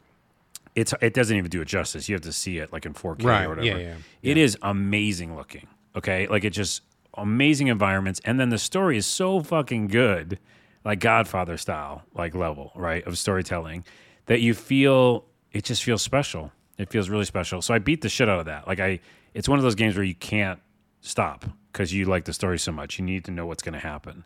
Also, the shooting in that is like perfect, and everything just feels really good, and it's great. Okay, so that's my quick go back to Mafia. If you don't remember, it's amazing. And where are you going back to it on? PlayStation 5? I'm playing on PlayStation. I think it's on everything. Definitive Is it edition. like one of the free games, or did you just buy it, or what No, happened? I had bought it when it came out. Okay. It's it was a new game to buy because it was definitive edition. Gotcha. They did a ton of work. Now Mafia 2, they just kind of reported a little bit. I think maybe it had never come out on like PS4 or PS5 or something. And again, that's where I'm playing these on. But that's no new graphics. And so what's weird is they do some new gameplay elements in Mafia 2 that are more advanced than Mafia 1 because Mafia 1 is pretty much a straight story. In Mafia 2, there's like stores you can go in and things like that. So they made it more advanced, but the graphics are so much less that it was a little tough for me. Gotcha. So I'm still in the middle of that one. Hard to go back sometimes. It is. But I want to tell you one quick story about Mafia 2. And this is my ploy for everybody to just go back and play the whole series because it is a package deal on PlayStation. And I think it's on Xbox too, where you can buy the whole trilogy. Oh, really? Okay. Yeah, Do you know how much it was? And I don't remember. Okay. You can look it up right now. I'll look it up. So I recommend it to everybody. Like I think all the stories are great. Mafia 2, by the way, has some real tough racism stuff, it makes you question what you should be doing in the game. And again, they don't steer away from these issues and stuff. They go right into it. And so Mafia 2, real quick story. Do you have the price? I'm seeing it on Xbox.com for $60, and I'm seeing it on Amazon for $30. I don't know which is the correct price. Okay, well, there might be a different version. It looks like there's an older version for Xbox One. You want the newest version because you want the definitive edition. It's got to be this. It makes sense that it'd be $60. Oh my goodness, that's such a deal. You know what I mean? These are 3 amazing games. But real quick, fun story for Mafia 2, and then that's it. That's it. Yeah, it's $60. $60. Okay, $60. Mafia 2 introduced things like, I went into this diner, and this is what I live for, these kind of stories. And, of course, you can punch anybody in this game. You can start fights with anybody. I shouldn't say of course because, again, I think Mafia does a lot of things that even other open-world games don't do. But so there was a guy just cooking behind the counter, and I went behind the counter and I started to fight with him. And Rude. I know. I didn't mean to, but I accidentally kind of threw his head against the wall, and I think I killed him. You accidentally beat him up and killed him. I did. How does that accidentally happen? I'll tell you how I accidentally killed him. And by the way, he did die. Is because I threw his head against the wall in a cutscene. I didn't know that the cutscene was going to be kill. I thought the cutscene was just fight some more. So I did the cutscene, like hit circle for super combo or something. And I smashed his head on the wall. So, okay. Are there super combos in Mafia? Yeah, there kind of is. I mean, you do there's definitely a good fighting game, kind of like Sleeping Dogs, where you can dodge, and there's like... Oh, really? Okay, yeah, light attack, hard attack. So you're just doing a street fight. I did a lot of street fights. But I was doing a street fight in the diner with the cook. Sorry, cook. Killed him. Left, because the cops showed up, of course. Everyone screamed. I was like, what's the big deal? I didn't mean to. And then I left, and then I hid... And I waited for the cops to go away, the alert to go down. I came back to the diner, and they put up little do not enter tape. Oh, really? Like it's a crime scene? Yeah, it's a crime scene. Oh, that's funny. That's pretty fucking cool. Like, these are the small things that I want in games. And then, so, of course, what did I do? I kicked down the door and went through the tape just to check out the crime scene, The number one thing you're not supposed to do, go back to the scene of a crime. Sure, but crooks always do. I do, and yeah, they do. And as soon as I was in there, I was just mucking about. I said mucking about. Thank you. And the cops showed up. They were like, he's back. They were waiting for you. Yeah. Wait. And then one more story, and then we'll be done. I did something. This is why Mafia is so cool. There's a million of these stories in Mafia 3, because I feel like that's the best version of like all the NPC stuff they did. But in Mafia 2, I also, robbed some other store or whatever. Don't judge me. And totally judge. It was a gun store. I needed like extra ammo or stuff like that. And I didn't kill the guy, but I did like rough him up a little bit. And then by the way, you gotta have balls to rob a gun store, dude, because they got guns. That's what they sell. Yeah, but he doesn't know how to use it. You gotta be like, man, you gotta be cold, motherfucker. I am a cold motherfucker in this game. Anyways, I roughed him up a little bit. I took some stuff, and then I left. And I didn't kill him. I came back later in that evening, and there were 2 cops in the shop talking with him. And so I just kind of quietly crouched in the back, of the shop just to listen. And he's like, yeah, he roughed me up and, he took some stuff and, they're like, what did he look like? And he's like, blah, blah, blah. And I'm like, this is already super cool, like in a game, I wonder if you had stood up when he said, that's the guy right there. That's exactly what happened. Oh, shit. So he's going like, he looked like this, he looked like this. And then I moved a little bit closer to the cops. And he goes, well, that's him right there. And then they started shooting at me. And I was like, this is the best moment of my life. I love this in games. My God. Yeah, they totally spotted because I'm like literally right there. And, a lesser game, I'll say, would have done nothing about that. Exactly. That would have been the common thing to do. Yeah, I would have walked back in front of the cops, and they're talking, doing a little cutscene, and nothing would have happened. And no one would have said anything about it because we expect that nothing will happen. Right? I want to expect the other. All right, let's move into the future. Let's expect the other. Let's expect. But in general, you know what I'm saying. In general, people wouldn't have blinked twice. No, I know, but we're going that way. Exactly. We're going that way towards. Yeah. I love those games, man. This is my big ploy to tell everybody to go check it out because I just lost myself, man. And Definitive Edition is beautiful, like the graphic wise. All right. Check out Mafia. Holy crap. I'm going to go ahead and finish 2 finally, and then I'll finish the trilogy. All right, and you can buy the trilogy now for $60. And honestly, $20 a game doesn't sound too bad, but when you put it all together, $60 for me is like my choke point. But Anyway, it's a choice you can do. You can play that. Sounds like a great experience if you're looking for that. So right on. It is. Excellent. Now I want to know what they're doing next, though, because they are too cool to not. They made Mafia 3 in 2020. No, the definitive edition came out in 2020, so that's the last thing they worked on. And oh no, Brad. What?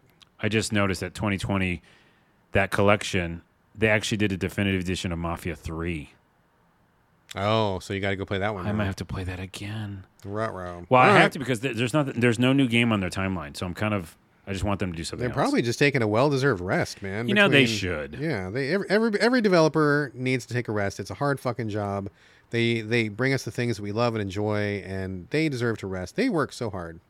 All right. I can't wait for them what their next game is. Okay, moving on. Moving on. Let me talk about The Invincible.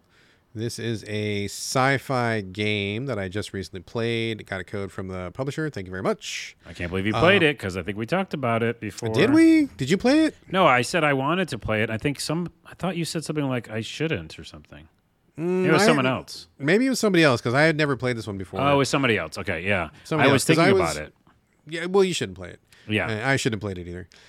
So this is, I wasn't sure what to expect. I knew it was kind of like a narrative heavy kind of sci-fi story. And if you remember me gushing about Talos Principle earlier in the show, you know that I'm a big fan of sci-fi narratives that are well told. So this one, you start off, it's got a cool visual style. It's like it's that old style of like what people in the 60s thought the future was going to look like. So it's old, but it's also futuristic, where everything is like dials and smooth surfaces, and it doesn't look anything like that now, but that's retro futuristic kind of a vibe, which is cool.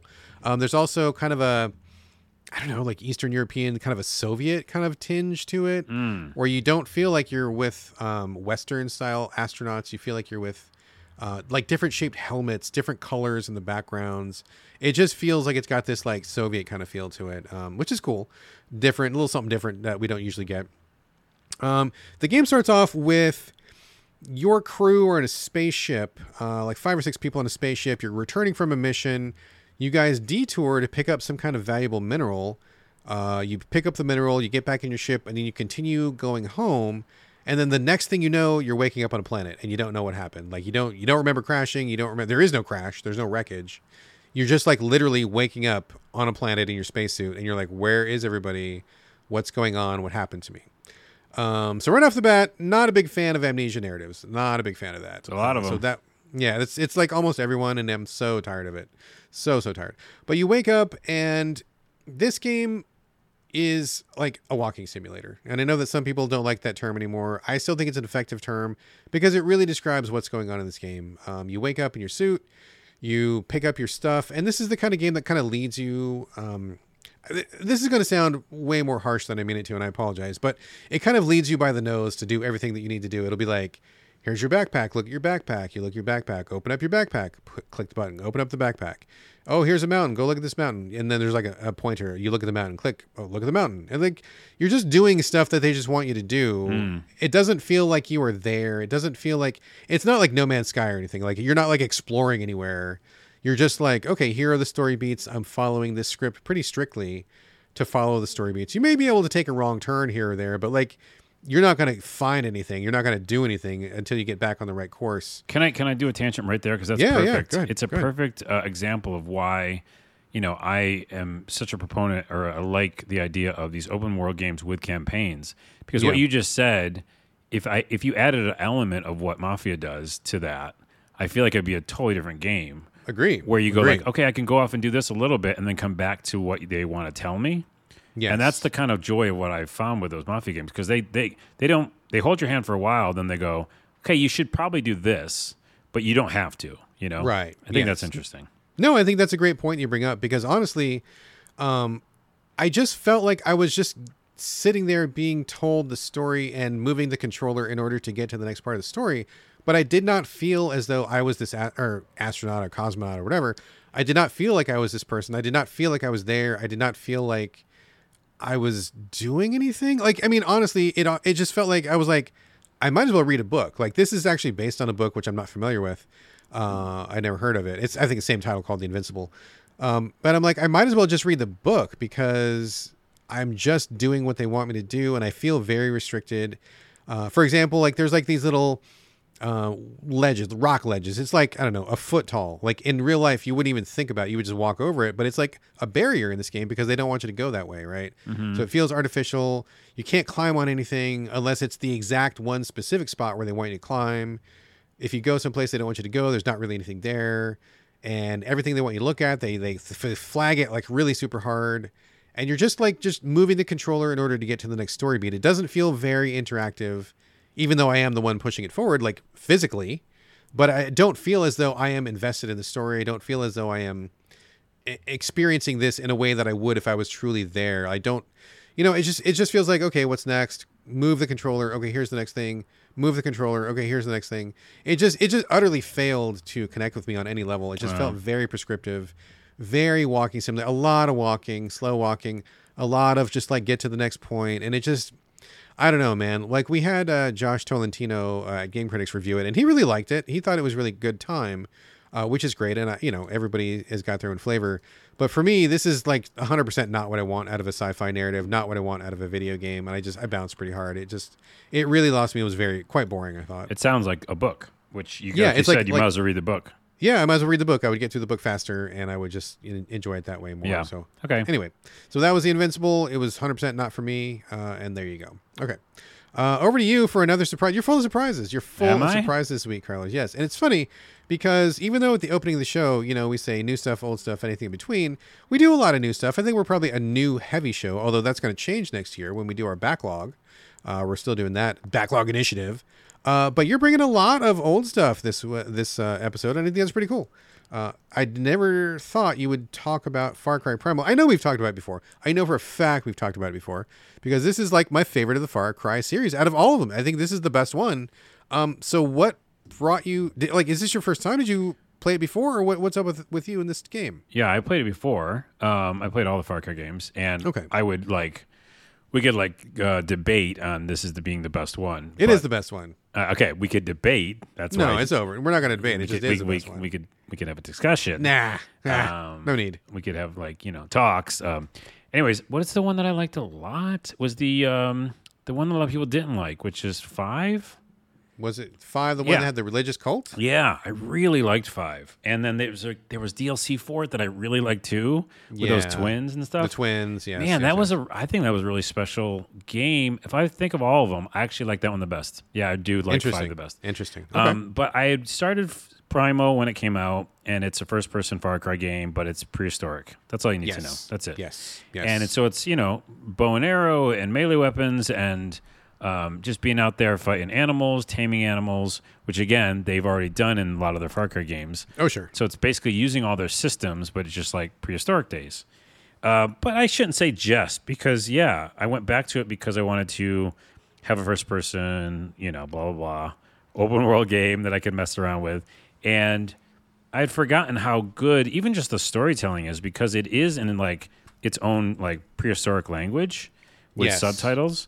Mm-hmm. But they really do care and pay attention to the native type of person, a person of this land, a person with their own culture, and you just do feel transported, right? I felt like I'm in the past, and this is what it means to succeed. Just getting berries, healing this one person. Finding fucking food. That's a big success. Yeah. And the taming made more sense there, and having the animals go attack for you instead of in the middle of a, town or city. Right. And yeah, just the environment felt like, oh, Far Cry it makes sense here. It makes sense to have a Far Cry game in this world. And of course, being a Native American, just having that kind of touching my roots a little bit of being I'm just going to go use a bow and arrow in the woods and hunt for a while. And man, do I like the bow and arrow too. Oh yeah, dude. Yeah. Tomb Raider, I love the bow and arrow, and this game. I feel like those are my favorite 2 bow and arrow games because I'm a Mr. Melee, and I did more bow and arrow so far than Melee in this game. Okay. Because it just felt really good. And it does, yeah. I did go in the settings, by the way, and turn off that time limit for the super hunter vision thing. So you can actually turn it off, the time limit. So you can just keep that on to see shit. And I actually use that a lot. There's a bunch of good reasons to do that, but I just don't like waiting for it to like refresh or whatever. Yeah. I was like, no. So I just really like the game. It's not much to say, but I went back to it because I never beat it, and you did beat it. Oh, I did. Yeah. Oh, wow. Okay. I loved it, man. Far Cry Primal was so big at our house for so long. Like, I played it. I thought it was great. I love the prehistoric setting. Like, everything you said, the bow and the melee and talking to your villager friends and your family. And building the villages. Building the village. Get new people. Yeah. Yep. And, like, all the quests and stuff. Hunting the animals. Hunting the super animals. Like, all the shit in this game was just, like, really, really fun. I thought they did a great job of, like, taking this same Far Cry template, like you said, but just kind of transposing it in this new setting. And it just really worked for me. I just thought it was so fun. I thought it was great. But my son, oh my God, he went bananas for this game. He played it so many fucking times, like over and over and over and over. So Far Cry Primal had a very, very long lifespan at our house. Wow. And I think my wife played it too. Like, we all played it. Like, it's definitely by far our favorite Far Cry. They could do another game like that, whether it be them or another developer. But like, yeah, that kind of going back in the past, and it's just there's another like I don't know what the word is. I don't want to say dopamine hit, but there's another kind of like satisfaction you get of being, in genres, right? Like in different time periods. Mm-hmm. And in this busy life of everybody looking at the phone, it's just nice to go into those kind of games where you don't have a lot of stuff. Maybe why survival games do really well right now, or like the crafting ones where there's not much to do and you're just like doing the very basics. I did play another one that I'm not going to talk about yet, but it's a survival game, and you're just doing the most basic things like trying to start a fire. This one game, which I can't think of the name of, it's on PlayStation. It's a survival game. I know I'm doing a tangent, but I'm not going to talk about Primal much. Is that it was super realistic, but it was too realistic where when it got dark out, because it was like raining and nighttime, I literally couldn't see anything. Oh, I had to turn the brightness up a little bit. Yeah. But I kind of role played it a bit, and I was like, tried to get near something that had light, and so I could like spark my thing together and make a fire. I don't know. There's limits to it. I mean, I don't want like a truly realistic, because that sucks. I mean, we built houses for like a reason. So I mean, I don't know that I want to live that way. But like, as far as a genre, I totally agree with you. It's really great. And I don't think that we go to this setting very often in video games, which is weird because you feel like there's probably a lot to do with this. I did pick up a game on, I believe it is PlayStation, that is also in the prehistoric setting. It's not like Far Cry Primal. I think it's more of a, I'm not going to say a town builder, but like a village builder where you like hunt mammoths and you have little prehistoric people that you like hunt with spears and stuff. I bought it a while ago. I meant to crack into it. I totally forgot about it. But now that you're talking about Primal, I'm like, oh shit, I bought that thing. I got to go fire that up and see what that's all about. But I would enjoy more games in this setting. I think that we should tap into this a little bit more. There's not enough done with it. I would too. Yeah, let's do it. But this is just me saying, like, went back to it. I'm playing that, and weirdly enough, I'm playing that and Mafia. So they couldn't be more different. But those are my games I'm playing right now. I'm trying to beat Mafia 2, and now I'm going to pick up fucking Mafia 3 Definitive Edition. And Primal, yeah, I'm gonna beat it finally, and it's really good. Check it out. There you go. Check it out. Check it out. Okay, so a little bit of an asterisk here. So, folks, I just finished Cyberpunk 2077 2.0. Finished it a couple days ago, and I am dying to talk about the endings with Carlos. Carlos and I have barely talked about it. I mean, I sent him like one text or something. We didn't really talk about it. I've got a lot of stuff to talk about. But I know this is a pretty major spoiler. I know a lot of people are just getting into Cyberpunk with 2.0, just like I did. Probably a lot of people are going to play it over the holiday. So I don't want to ruin anything for somebody. But we're going to do a complete blow the doors off spoiler section of mostly just the ending. We're not going to talk about the whole game, but just like the ending stuff. So we're going to do that after we do the closing of the show. So we're going to close the show. You'll hear like our last little bits and bobs. We'll wrap it up. And then after the closing, we're going to have the spoiler section. So just heads up that it's there. I'll give you another warning when we get to it. But if you want to hear the ending discussion of Cyberpunk, we're going to talk all about that. If you don't want to hear, then just bail after we do the closing, and then you will not be spoiled. So just heads up on that. And if you're bailing right now, check out my Imgur. I got my Imgur account back, and I'm going to talk about it at the end of the show. But if you're bailing now, Imgur, and then look for Glitch to the Ground, because I have a bunch of posts up there. Okay. And you can say it again, because we're going to close the show officially right now. But we'll do it one more time. We're closing it? No, later, yes. Yeah, we'll close it partially now. Before the spoiler, here, the game portion of our show is quote-unquote officially done. Okay. Spoiler bye. coming. See you later. Bye. So see you later if you want to bounce. Okay. But we do have a couple non-game things to talk about just before we get to the spoiler section. Carlos, do you have anything non-game stuff? We always close off with this. What non-game stuff do you want to talk about? It's so funny because I always watch every show, but then I forget. But I only have 2 things written down, which is Fargo, the new season. Yep. I just gotta say, and everybody's already talking about it, but it's super weird. Like, it got freaking weird. Like, there's a section, and there's not a spoiler, but there's a section in episode 3 where it goes 500 years before. Oh, wow. 500 years earlier. Okay. And then it's supposed to connect later on. And I'm like, what the fuck? So I'm just excited about that series. And it's, just like you, I'm actually in your camp right now where I want it all right now. And it's a weekly. Oh, yeah. So you're like out and you won't watch it late. Yeah. No. But I'm enjoying that fact that I'm already watching it. But man. No, I need all the episodes right off the bat. I can't do this weekly. Wait every week. Fuck that. Yeah. Fuck that stuff. No. And a TV series a show that came out on Netflix that I might check out is Florida Man. It sounds kind of interesting. It's a kind of an action-y show, but is it like a LOLs, like funny comedy show? No. It seems like a action drama thing. I don't know. For some reason, something caught my eye about it. Oh, that's weird. My kids talk about Florida Man as a derogatory term. Yeah, so. it's like a meme thing. But and then Eddie Murphy has a new Christmas movie out, which I'm going to watch because it's Eddie Murphy. Yeah, it was called like Candy Cane or something like that. Yeah, Candy Cane something. Candy Cane. All right. But I got nothing really else. I watch a bunch of shows. Fargo's, I just want to tell people to watch that. All right. For my non-video game stuff, I just want to say I don't have any real TV or movie recent stuff, but we did go on our Treats a Day. I don't know if anybody remembers this. I talked about it last year and probably the year before that. Do you remember Treats a Day, Carlos? It's pizza, but it's a treat? I forget. We go to get a Christmas tree and then we get pizza. Oh, afterwards. right. Yeah. So it is Treats a Day. So we did that. Drove out to our favorite Christmas tree lot out in the mountains, and we had a nice time. It's a nice drive out there. It's not too far, and the people there are great. We've gone to the same lot like 10 years in a row. It's not even a lot. It's like a giant fucking piece of land out in the mountains. They've got like buildings like that. You can like have your wedding there if you want to. They have like this convention hall if you want to have a convention in the woods, but they also have like acres and acres and acres and acres of Christmas trees. And so we go there every year and we chop down our tree. And this year my son is so big he could carry the tree all by himself. So he's definitely he's taller than me, bigger than me, probably stronger than me now, which is, I mean, whatever, that's circle of life, I guess.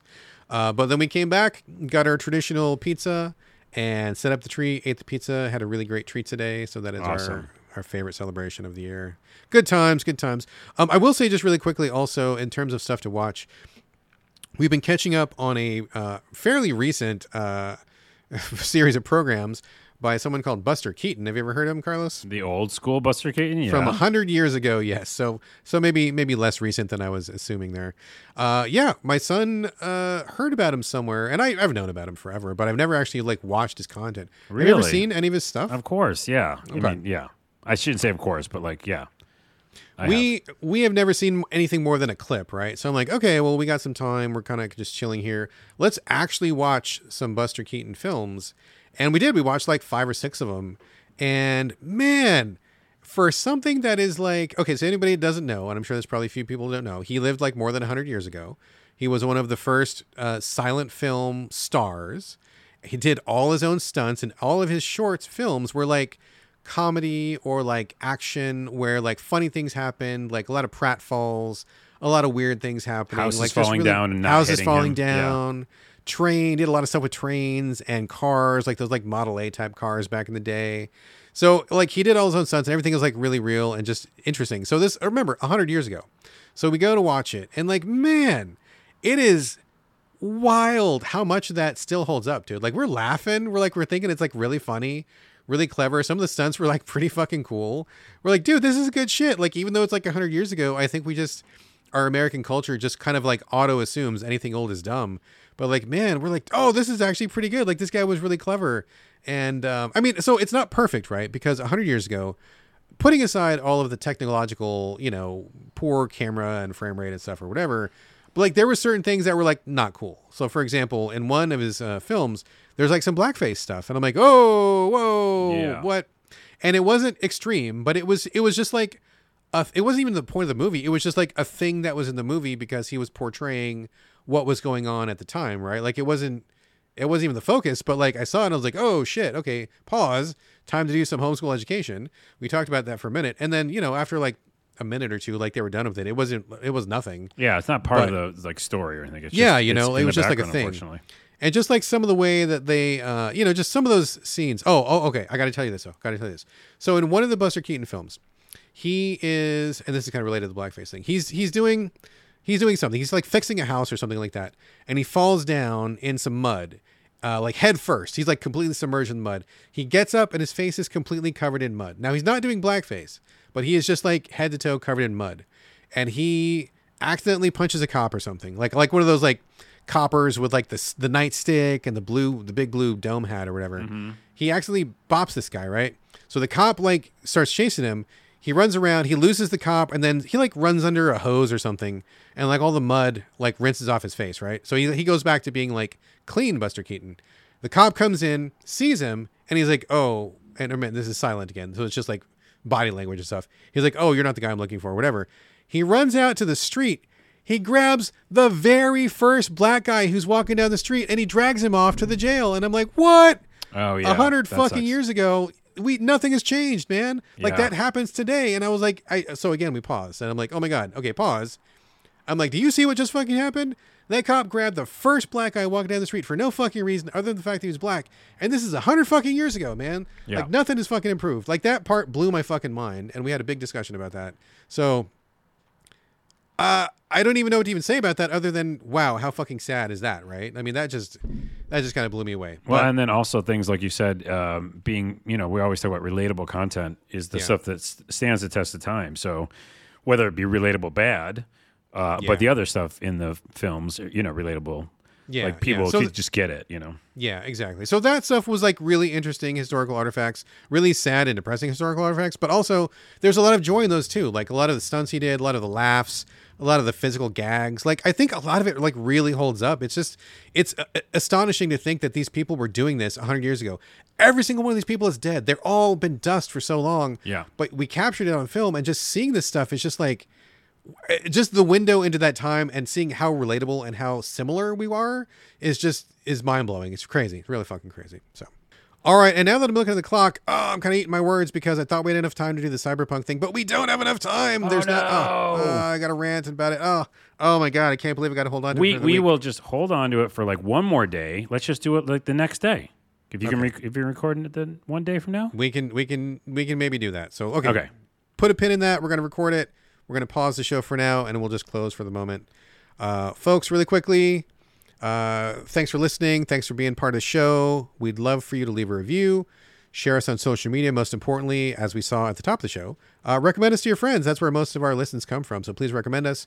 If you'd like to support the show and help us out with the cost of running the podcast and hosting and stuff like that, head over to patreon.com/the-so-videogames-podcast, and you can chip in $1 or $5 or whatever you want, but anybody at the $5 level will be invited to the Discord. You can come chat with me and Carlos directly.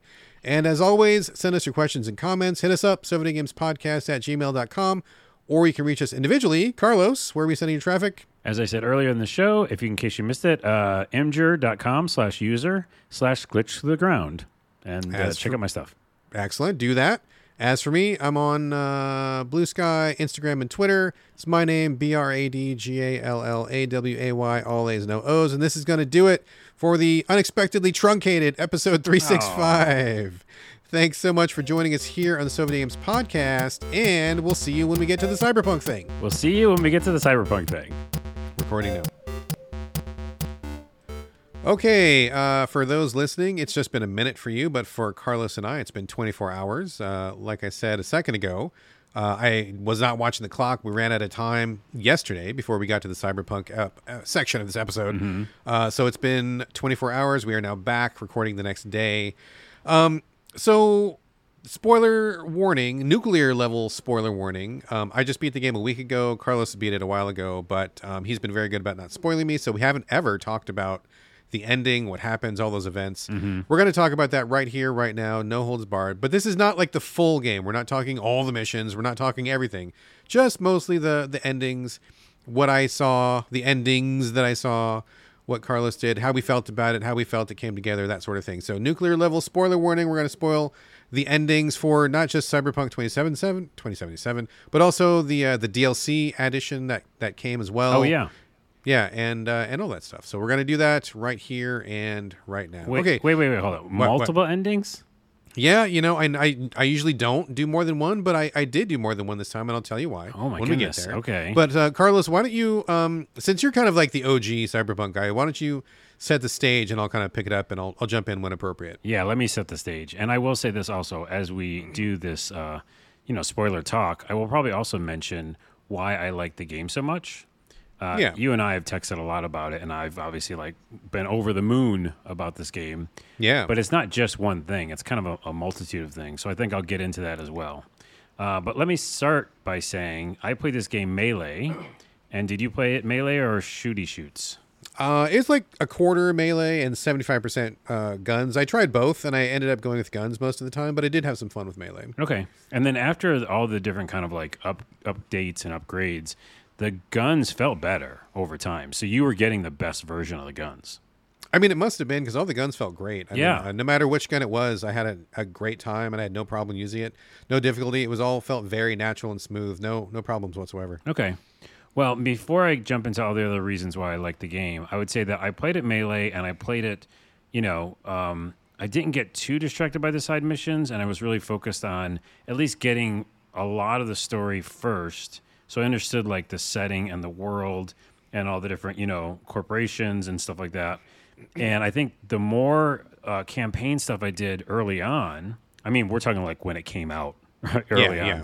Before 2.0. Yeah. I, before 1.0 or whatever it was, early, I played as much as I could of the campaign. And I feel like I just kind of fell in love with that world and the characters. And so that alongside with that, I played a Nomad and I was Melee. I really did role play who I wanted to be in this. And there's two things. One, it is a very good, I like the story and what they've already set up for you, but they do let you kind of play it in the way you want it as well. And so I just felt the kind of nomad-y feel of I'm a Melee guy, Nomad. And of course, as soon as I could, I met Pan Am and we started, hooking up or dating. Yeah. And so that whole vibe is what I remember from the game. And that's why when I got to the ending, which I'll talk about right now, I basically felt like it was just a culmination of the game that I was playing. And so that's why whenever we talk about your endings, especially you have multiple ones, can I just say my ending right now? Oh, yeah. I mean, I have to assume that you asked Pan Am for help and you guys probably stormed the tower as a group, right? Yeah. And then the best part of that is, did you see the ending of what happens with Pan Am? No, I didn't see very much of Pan Am. She was not a big factor in my ending. Okay, and again, this is why there's multiple reasons why I like this game. But after we did all that, there's a time goes by, a bunch of other cutscenes happen and things you do actually actively, I think, walking around the map and stuff. But at some point, you go back to Pan Am and say let's get out of town, and you both leave. You get the fuck out of Night City, and you go south, I think, to Arizona. Okay. Because basically I said I'm going to die soon, and we didn't get any cure. This is before the DLC, remember? So DLC introduced the idea that there might be a cure. Right. And this is OG Cyberpunk. So in my version of my character, which is kind of why I didn't redo the ending, that character was going to die, Yeah. And so that character wanted to live out his days, his days with Pan Am in Arizona, or wherever we were going. Or Vegas, or I don't forget where we're going. But so we went there, and then the last cutscene is awesome, where we're driving in the car together, going south, and I loved it. So I really liked, and again, it was a culmination because literally the last mission was me calling her, Yeah. So it just felt like that A to Z kind of story.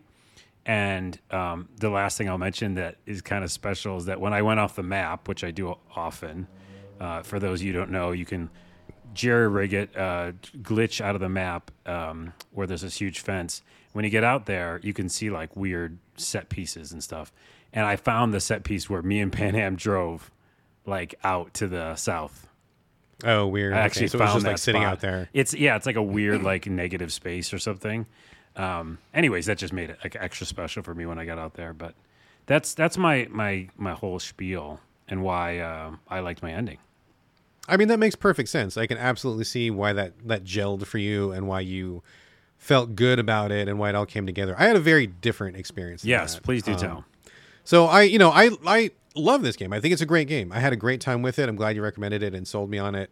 I am also glad that I waited until 2.0 because I feel like I avoided lots of stuff that probably would have really kind of put me off of it earlier. Like there was like almost no bugs, no glitches, nothing really to deal with. It was just a really smooth experience all the way around. Plus I had the Dogtown DLC to go through and stuff. So for me, I think one of the main challenges about telling a story in a GTA style environment, which this is that you don't know exactly which missions the player is going to go to unless you kind of gate them off in a certain way. Mm-hmm. And the Cyberpunk developers do kind of sort of gate things a little bit, but I think there's a pretty wide variety in what you can do first and in what order you can do those in. And it really has a big impact on how the story plays out. And I think I got kind of the worst of it. I think I don't want to say that I played it wrong because I don't think there is a wrong way to play this, considering that I was just going along with what the developers put in front of me.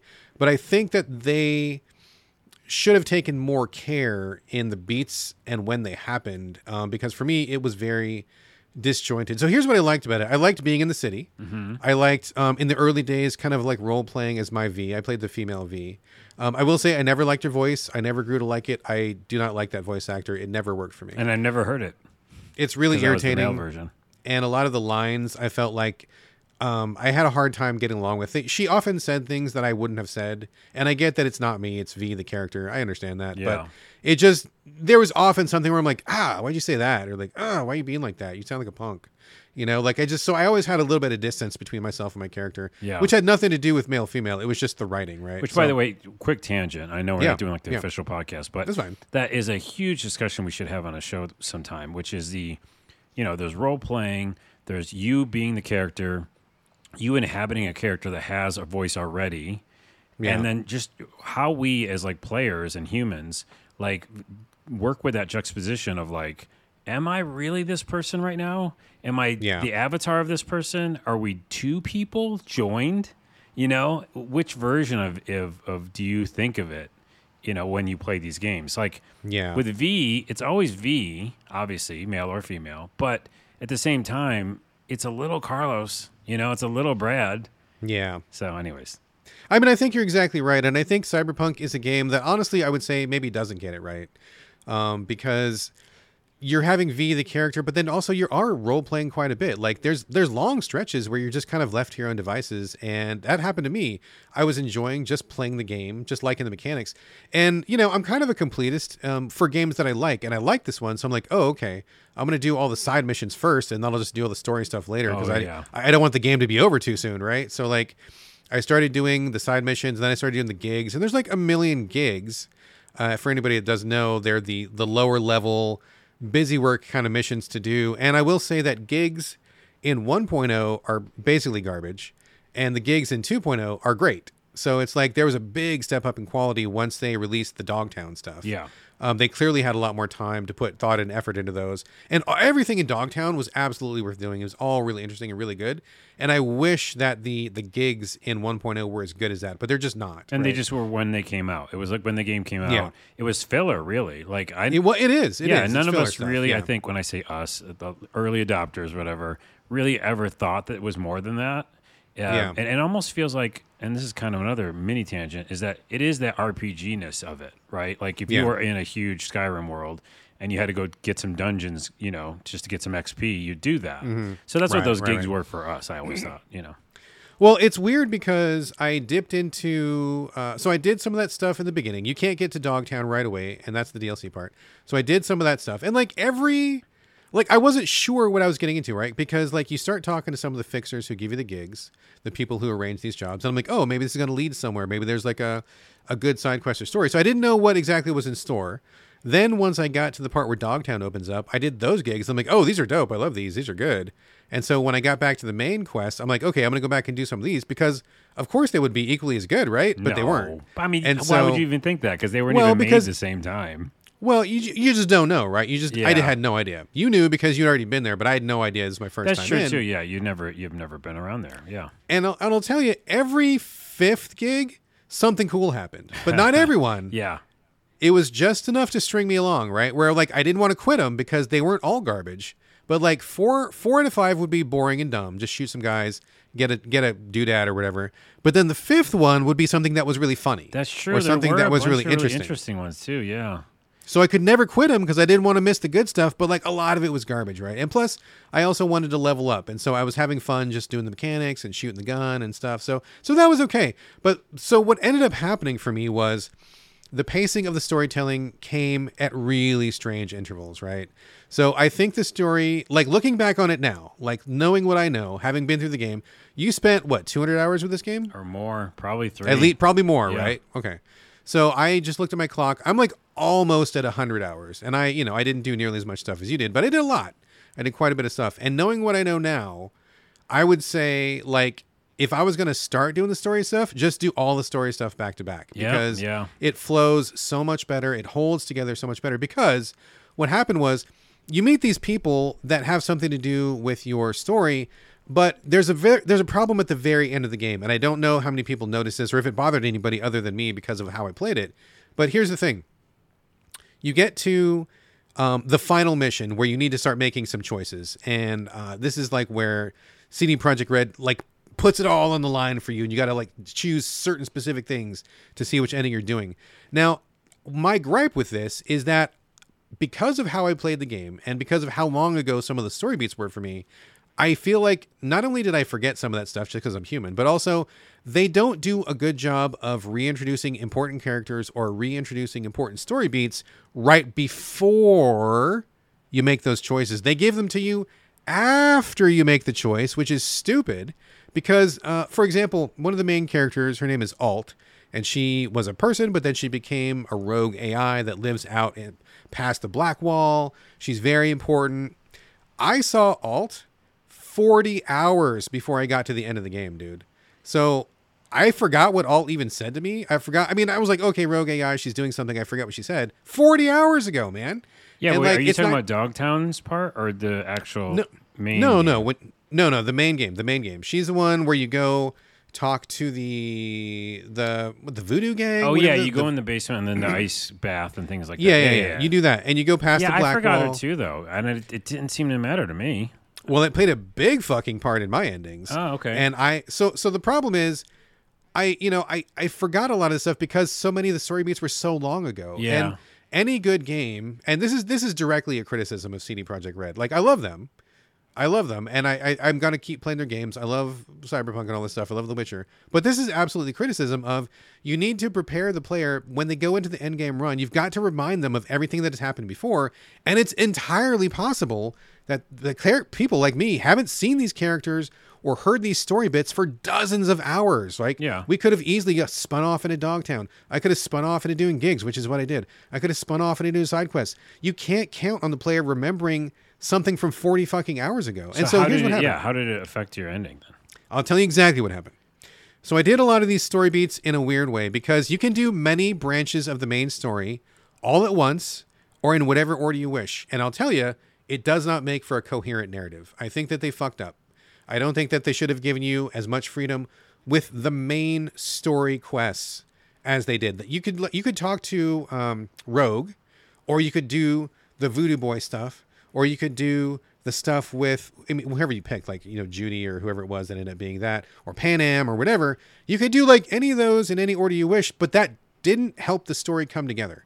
I really was very confused about which was the main story I should be progressing, what it all meant, how they related to each other. And so I was kind of like dipping into each one, which ultimately was a mistake because I just got bits and pieces and the story didn't really build up to anything for me. It was like, it just felt like a bunch of random events. Pan Am doing something in the desert.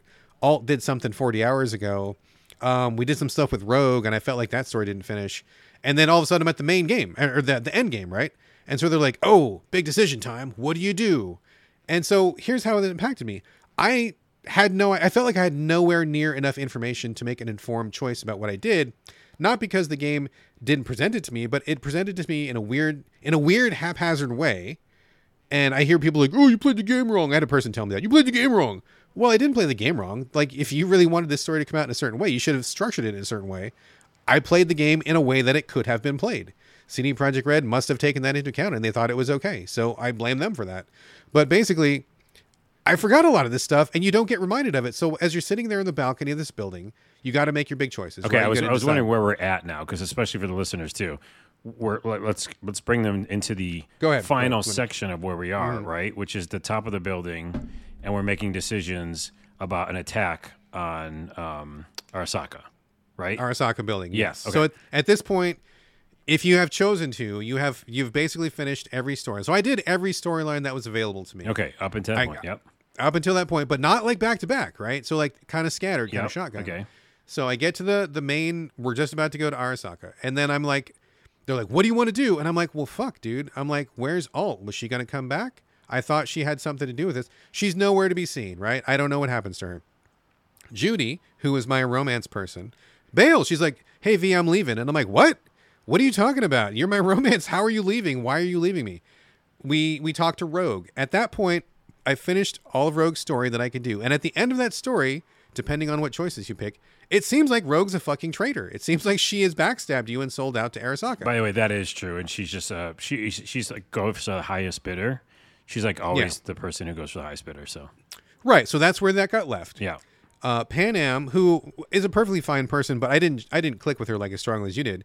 She's like a person who's like driving dune buggies out in the desert. Yeah. Like that didn't have a lot of value to me, right? She's my girlfriend. It's okay she didn't click with you because which is totally fine. But like so Judy's gone, Alt is nowhere to be seen, Rogue seems like a traitor, Pan Am's driving dune buggies, and Takamura, the Japanese guy who's from Arasaka, who seemed like a solid bro, he's dead and gone, and I didn't even see that he died. But it turns out he dies, but you don't see it happening, which is a bad choice because you didn't know what happened. You just have to assume. And also, you can save him, which wasn't a choice, which I think is a dirty trick because basically all along in this game, the developers tell you, here's your assigned objective, and here's an optional one.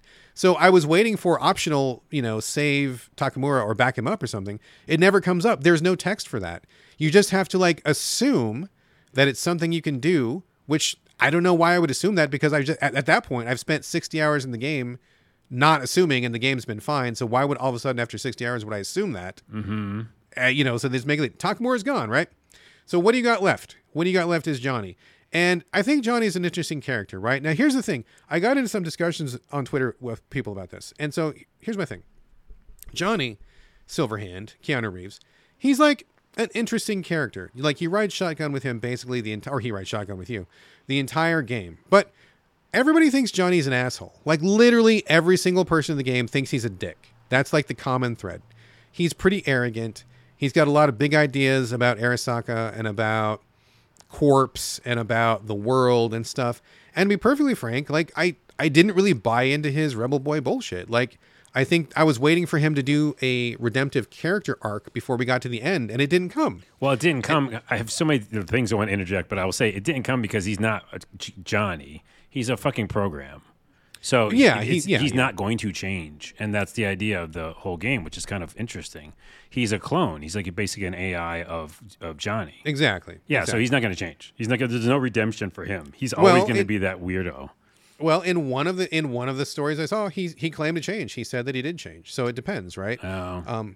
So that's what I have. So this is where I'm at, right? So what do I choose? There's one more choice that you can do, which I haven't mentioned yet. And the choice is you can talk to the sister of the daughter of the guy who ran Arasaka. The guy who ran Arasaka is dead. You can talk to his daughter, and his daughter is fighting with the son. The son is currently controlling Arasaka. And she's like, hey, my brother's fucking up. He's doing bad shit. I want to get this out of your head. I want to help you. Help me take Arasaka back. We can fix it. Yep. And so I choose that. Because what else are my options? What other option am I supposed to choose? Right? So people thought I was fucking crazy for choosing that. Every single person I talked to thought I was nuts. They're like, why didn't you side with Johnny? Oh, the guy you mean everybody thinks is an asshole, who I kind of also think is an asshole? That guy? Why didn't you choose something else? No one chooses that.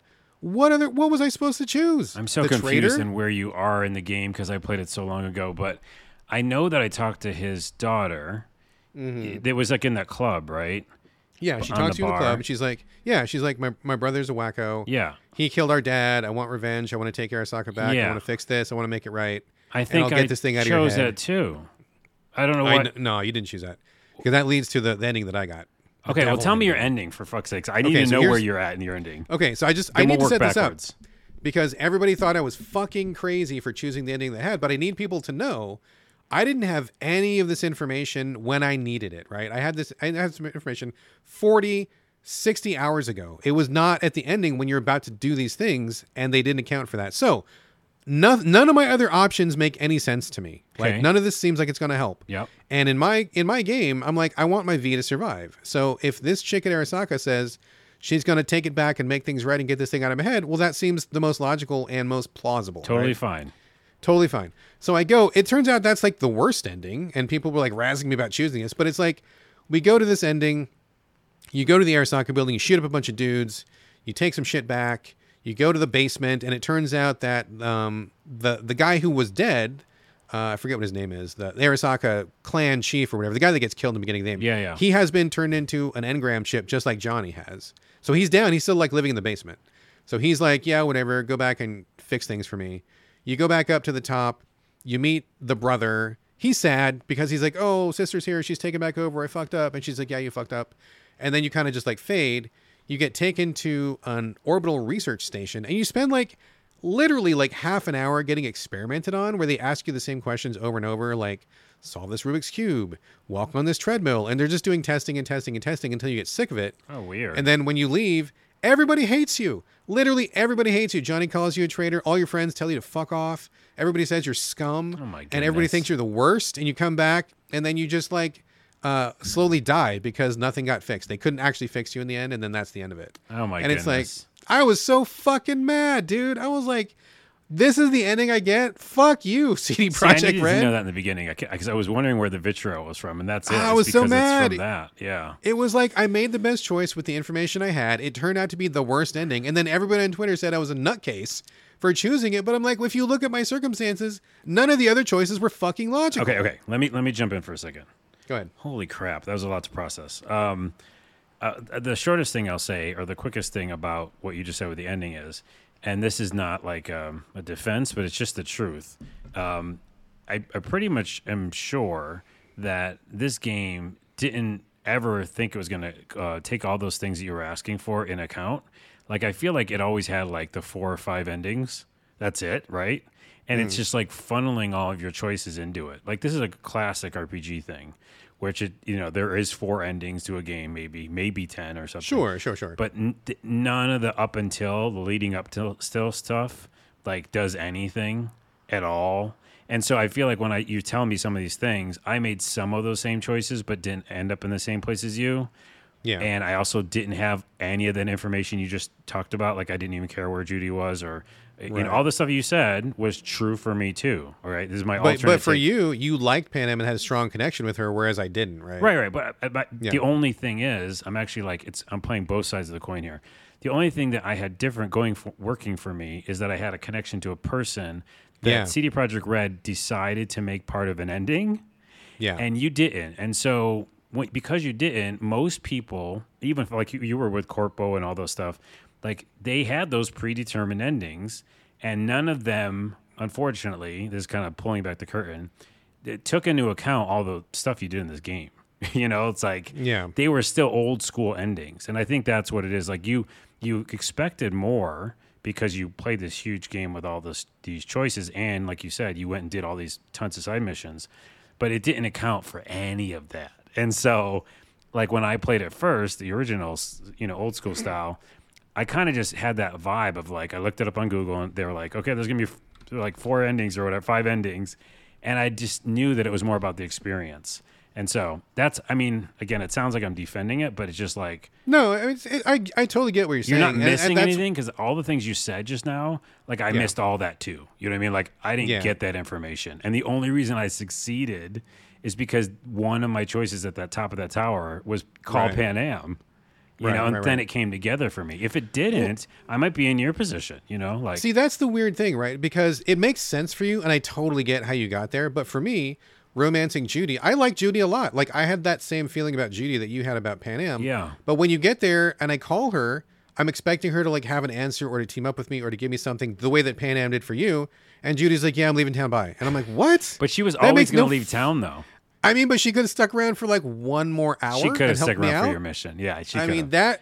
She could have left afterwards. So that too. And also, Songbird, who plays a big role in the Dogtown DLC, I was like, is she not coming back? She's never coming back. You help her out. You do this giant 25-hour mission. You can play it a couple different ways. And she just disappears. And I was like, where's Songbird? Where's all these people that are supposed to help me out? Now listen, here's what really pissed me off. Okay. All this stuff, I'm already mad. I know. So I talked to people about this on Twitter, and people are telling me I'm a shithead for choosing the choice By the that I way, made. stop listening to people on Twitter, but go ahead. Keep going. Well, I was just like, people are like, you played it wrong. Can't believe you did that. Yeah. No one would ever not choose Johnny. I'm like, you mean the guy that took over my body and fucked things up and everybody thinks he's a dickhead? That guy? You want me to side with that guy? I mean, maybe he's fun to ride with, but like, don't exactly want to put my fucking fate in his hands or anything. Anyway, so here's what happens. So I get pissed, right? And I don't want to do more than one ending because I'm like you. I like my canon ending. But this, it was like I played it for 90 fucking hours and I felt like I got a slap in the face at the end, dude. I felt like that was not what was supposed to happen, right? So I go back to that same mission, reload my save. And this time I choose Rogue. Cause why? Because I looked up a guide and it said Rogue leads to the best ending. And I'm like, how does that make sense? I don't know how that makes sense. I don't know how it makes sense and also, either. By Because the way, best is wrong because mine's a best ending. So well, yeah, true. Yeah. True. For you, I get that. I totally get that. But I look it up. I look at the list and like the ending guide, and there's like 6 different endings that didn't account for the Dogtown ending, which I heard is actually worse than the worst ending.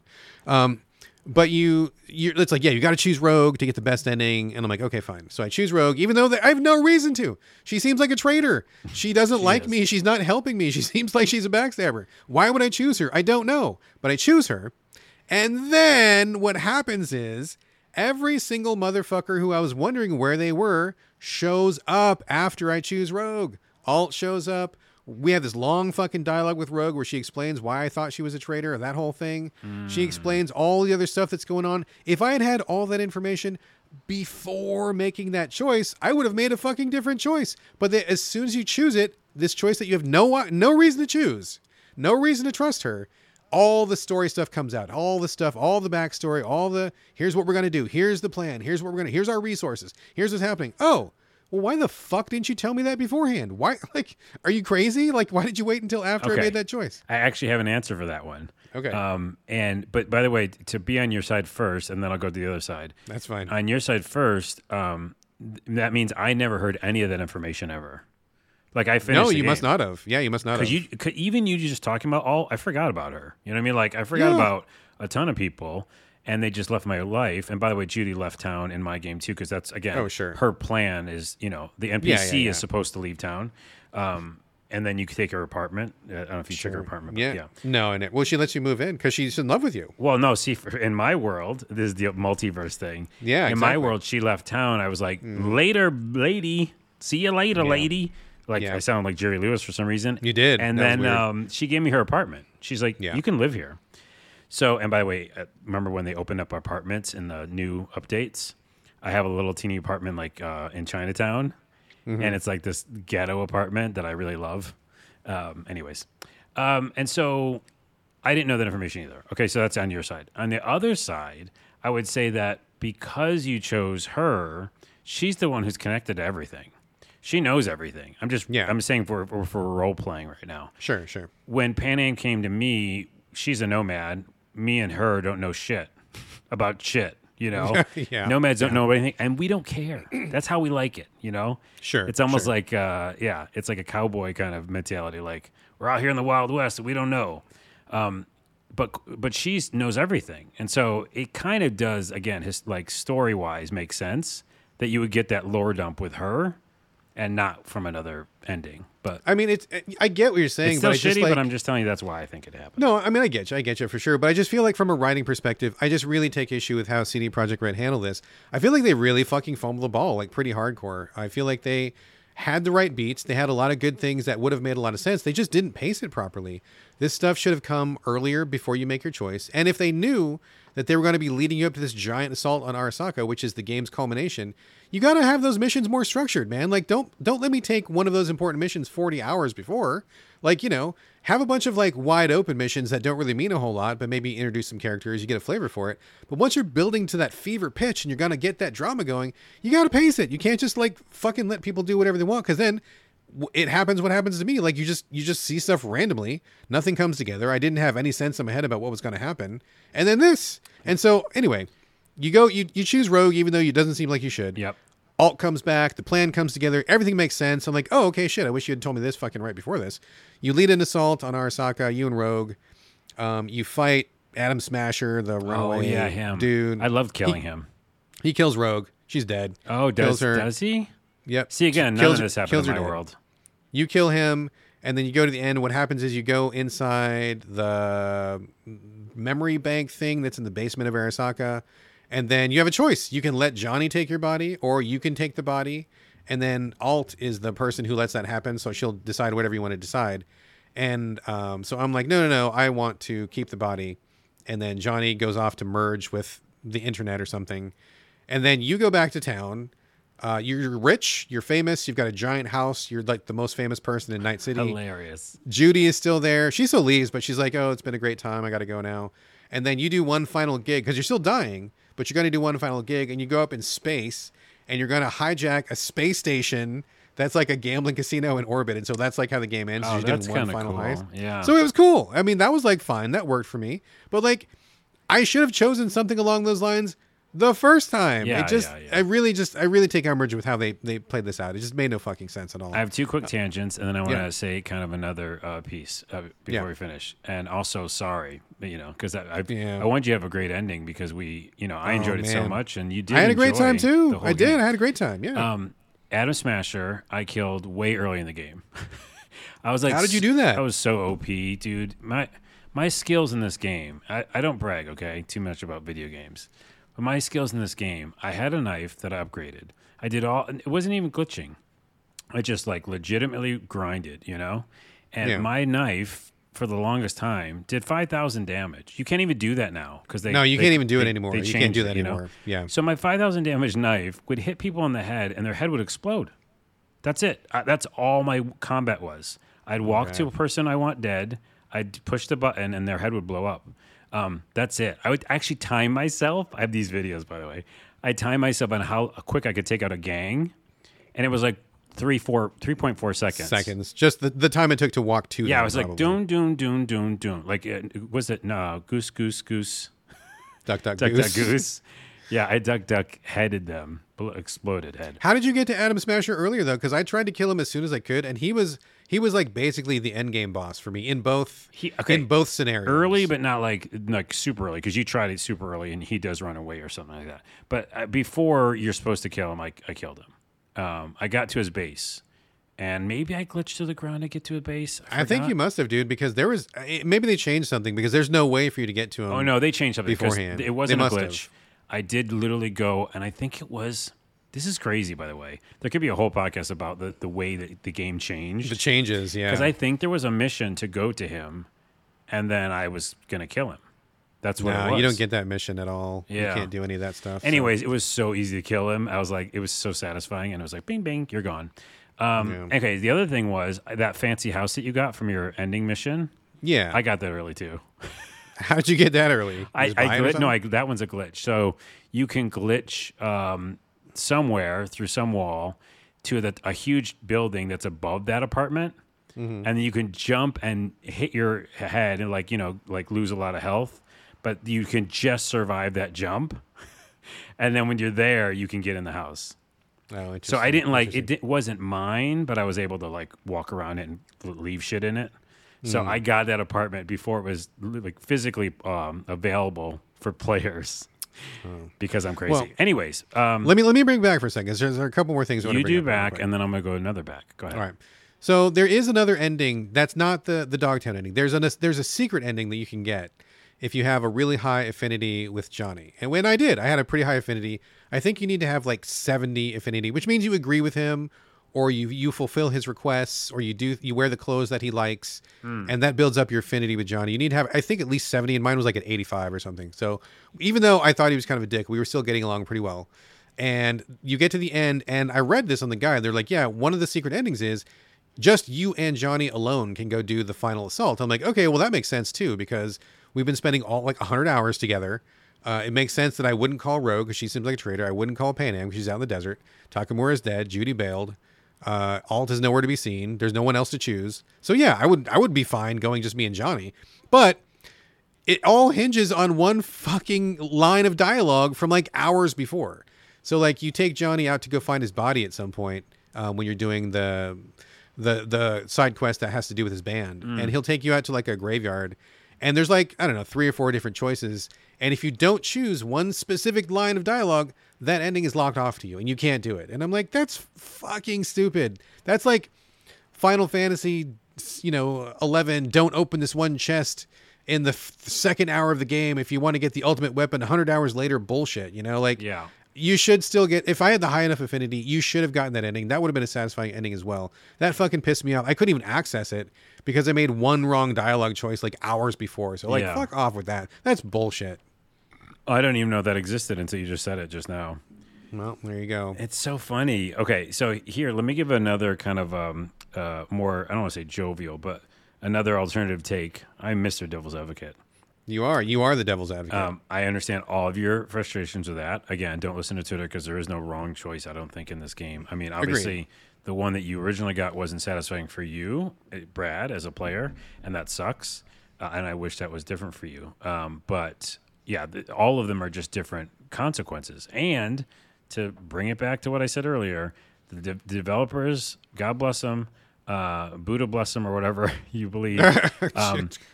Is that like, I don't think that they're not thinking that far ahead. I think they had their set endings. They had a lot of missions, and they try to build a world that you could go fuck around in, and then they could tell you the ending of this story, So I just don't think it was ever that complicated. But here's the main reason why this game is monumental to me. I wrote these like 5 things down. The game meant to me is that, the side missions, what I did, by the way, this is actually a direct comparison to what you did. So I did the main campaign, like I said, all the way up into the ending, right? There's that point of no return, which is before you go into that tower and talk to the lady. They give you the warning. Yep, they do. I got to that early, and then I never did it. So I didn't do what you think is, which just did that and did the ending. I did that, and then remember, I've been playing this game since it came out. In 2020. Right. Hundreds of hours. So 3 years or whatever, 2.5 years of this game. Okay, maybe because I beat it in 2020. But let's say for 100 hours or so, I did everything else. Right. And so I cleaned the map. I did every single gig there ever was and anything you could do. And then I did all my hokey weird shit, right? So this is why this game's special to me. I did all that. And by the way, that also did allow me to just kind of put a mental note of what the ending's going to be. Yeah. And not get into it yet, And then also I had things like there was one quest that was bugged that I can never do it. And I kept going to forums, and then finally they fixed it. And when I did it, it was a really cool story. And then there's me jumping over the wall and getting outside of the map and all the videos I made from this game. And then the Pan Am stuff and doing romancing stuff with her, And I had spoiler, I had sex with her in a car, and it was fucking phenomenal. And and then that wasn't a main mission, you know what I mean? None of it was even tied to what the game would ever be. And so I feel like I just did everything up into right before the ending, and then I did everything else in the world, and I just, like a GTA, existed in Night City. Yeah. And then all those weird little jobs didn't matter. I did meet the Voodoo Boys. We did a ton of stuff, but none of it matter. I always thought it was its own microcosm of this world. And then the mall, do you remember those guys who are roided out? Yeah. There's a whole mission there, and you're doing a boxing thing. So I feel like I just approached it differently, where I was like, I'm gonna make this like that Skyrim world where I'm just gonna fuck with shit, and then when it comes time, I'll go back through that thing. And as you know, that point of no return after that, there's a lot of content. It's not just, amount, and there's the attack and all the other stuff. It's at least an hour, if not more. Yeah. So, I feel like that's what makes the game special to me is all those little teeny little bits that you can't really put a, value on. Yeah. And the way that I played it, which was, I don't know, I guess lucky in that way. I mean, that makes perfect sense, and I get you. And honestly, I had a ton of fun with this game. I mean, up until that ending, I was like, man, I love this game. This is a great game. And then it just all turned to shit at the very end because it just felt so unfair and unearned based on like how they have structured that last bit. But I get you. I had tons of amazing things. Like you go scuba diving with Judy at one point. That's an so awesome good. mission. That's That's so a great good. mission. And then you do like some of the little funny things you do. Talking to that vending machine is a really good mission. That's a great one too. That was bugged by the way. Forever. Oh, really? You would never know, but that was one of those ones where I couldn't finish it. Oh, and that's a good one. It's a great one. There's lots of like good stuff like that. You have lots of moments. I think the mission with River is a pretty interesting one. That's a pretty good one. I mean, there's tons of good stuff in this for sure. But now that I've taken it all in, I do see where they kind of fell down a little bit. And I feel like even though I like Cyberpunk, I do feel like Witcher 3 is the better game just because it feels like they took more time and more care. There aren't any real garbage missions in The Witcher 3. You know, everything had an interesting bit to it. Like the pacing made more sense. Like they really did take the time to build you up towards the finale. It just seemed to have more care. And I don't know what the drama was, but there was a lot of behind the scenes stuff. And obviously, Cyberpunk had this famously bad launch. So I have to feel like they didn't get it off on the foot they wanted to. And then they probably came around and patched things up with 2.0 and Dogtown and stuff. And they did. They made a heroic effort. I think it ultimately turned out to be a great experience. But man, that ending just sucked ass. I do have to. One thing though. This is not necessarily related exactly to the ending, but I noticed that after you beat the game, you can go back into the game as if you haven't beaten the game, which sucks. I don't like that. I know you don't like that either. So I go back into the game just because I want to fuck around for a minute. And then all of a sudden, I get calls from people who have never called me before. And I get side missions, not gigs, but actual side missions that show up that have never been on the map before. And I'm like, what the fuck is up with this? Why is this stuff showing up? This stuff should have all shown up before the fucking ending. Why is there more content popping up now? Because honestly, in any other game, I would have walked right after rolling credits. Like, that feels stupid. No, I'll answer that real quick. Okay. I am the expert, so you have to. You are, take my yes. word. Oh, you definitely are. Yes, go ahead. That happens to me too. It's from the DLC. So that wouldn't have happened in base game. So you wouldn't have gotten those calls. That you're getting new calls. I got new calls because the DLC added those. It's just like, I don't want new content after I roll credits. I know, but it's because you have the DLC. I'm telling you the answer. That's the only reason it's there. It's not supposed to be part of the base game. I didn't get those calls because I did all the calls. You know? I did too. But so when I went to the DLC, which is the Dogtown one we were talking about, and again, I went before I had beaten the game, right? Yeah. Because I went to my save where it was right before. And I just kind of played it like that, just in case I wanted to do the alternate ending, which, by the way, I didn't. My ending is my canon now. So, but I just kind of experienced Dogtown and that story. But yeah, anyway, so I went there and I finished that. And then I just went back into the world for a minute to think about if I wanted to do the alternate ending. And then I got all those calls. So those calls are from DLC. That's the short answer to that. Fucking weird. It is fucking weird. It's because it's a whole. Here it is again. It's a weird, like, concoction, cornucopia of like code. Like there's the original code. There's like all this main quest stuff. It's just so many different paths, and then DLC, and then extra DLC, and then extra gigs. So it's just a messy. It's messy, and you're right about that. Like Witcher is definitely more of a kind of confined. It makes sense. They knew what they were doing. I will say this though, Witcher is definitely more linear. Even though they have the side missions you can do whenever you want. Oh yeah. I still felt like I understood where Garrett was going and what I should be doing. Yes. And Cyberpunk is like GTA, so it's like again, you don't like the GTAs. That's another thing too. Yeah, I mean, they're definitely not my favorite genre, and I feel like everything you said is completely fair, and it makes perfect sense. But I just can't get over you could have structured just the last bit to make more sense. It could have been a little bit more linear just at the end, just to build up the drama. Yeah, I agree just with to make that. sure that the player knows, and I just feel like, I'm feeling bitter because now I feel like my experience is somewhat tainted because I love the game, and then at the end I hated the game and I was fucking mad at it. And then I went back and got the other ending. I'm like, okay, this is a fine ending. I would have been fine if I had gotten this ending first. And if I had known, I would have chosen it, but I didn't know. And I feel like now I've got this like weird two sets of memories in my head that are conflicting. I've got like Johnny in my head, and then I've got my actual memories in my head, and they're kind of like melding into each other. And now the whole thing just feels weird. Oh, wait, you are actually like getting Johnny in your I am. actual I'm head. getting that. I'm getting that weird blending, and I don't know which one's taking over me. I don't know who I am anymore. Wow. I would do though, if I were you, even if I didn't like it, I'd still count that first ending as canon. No, I hate that one. No, I can't. I'm taking the second one. taking the mulligan. I don't even taking think the it's mulligan. that bad, actually. I don't know why. It's terrible. It felt terrible. Anyway, Anyways, that's Cyberpunk, and we both enjoyed a lot of it, but I agree with you that the ending's kind of weird and not fair at times.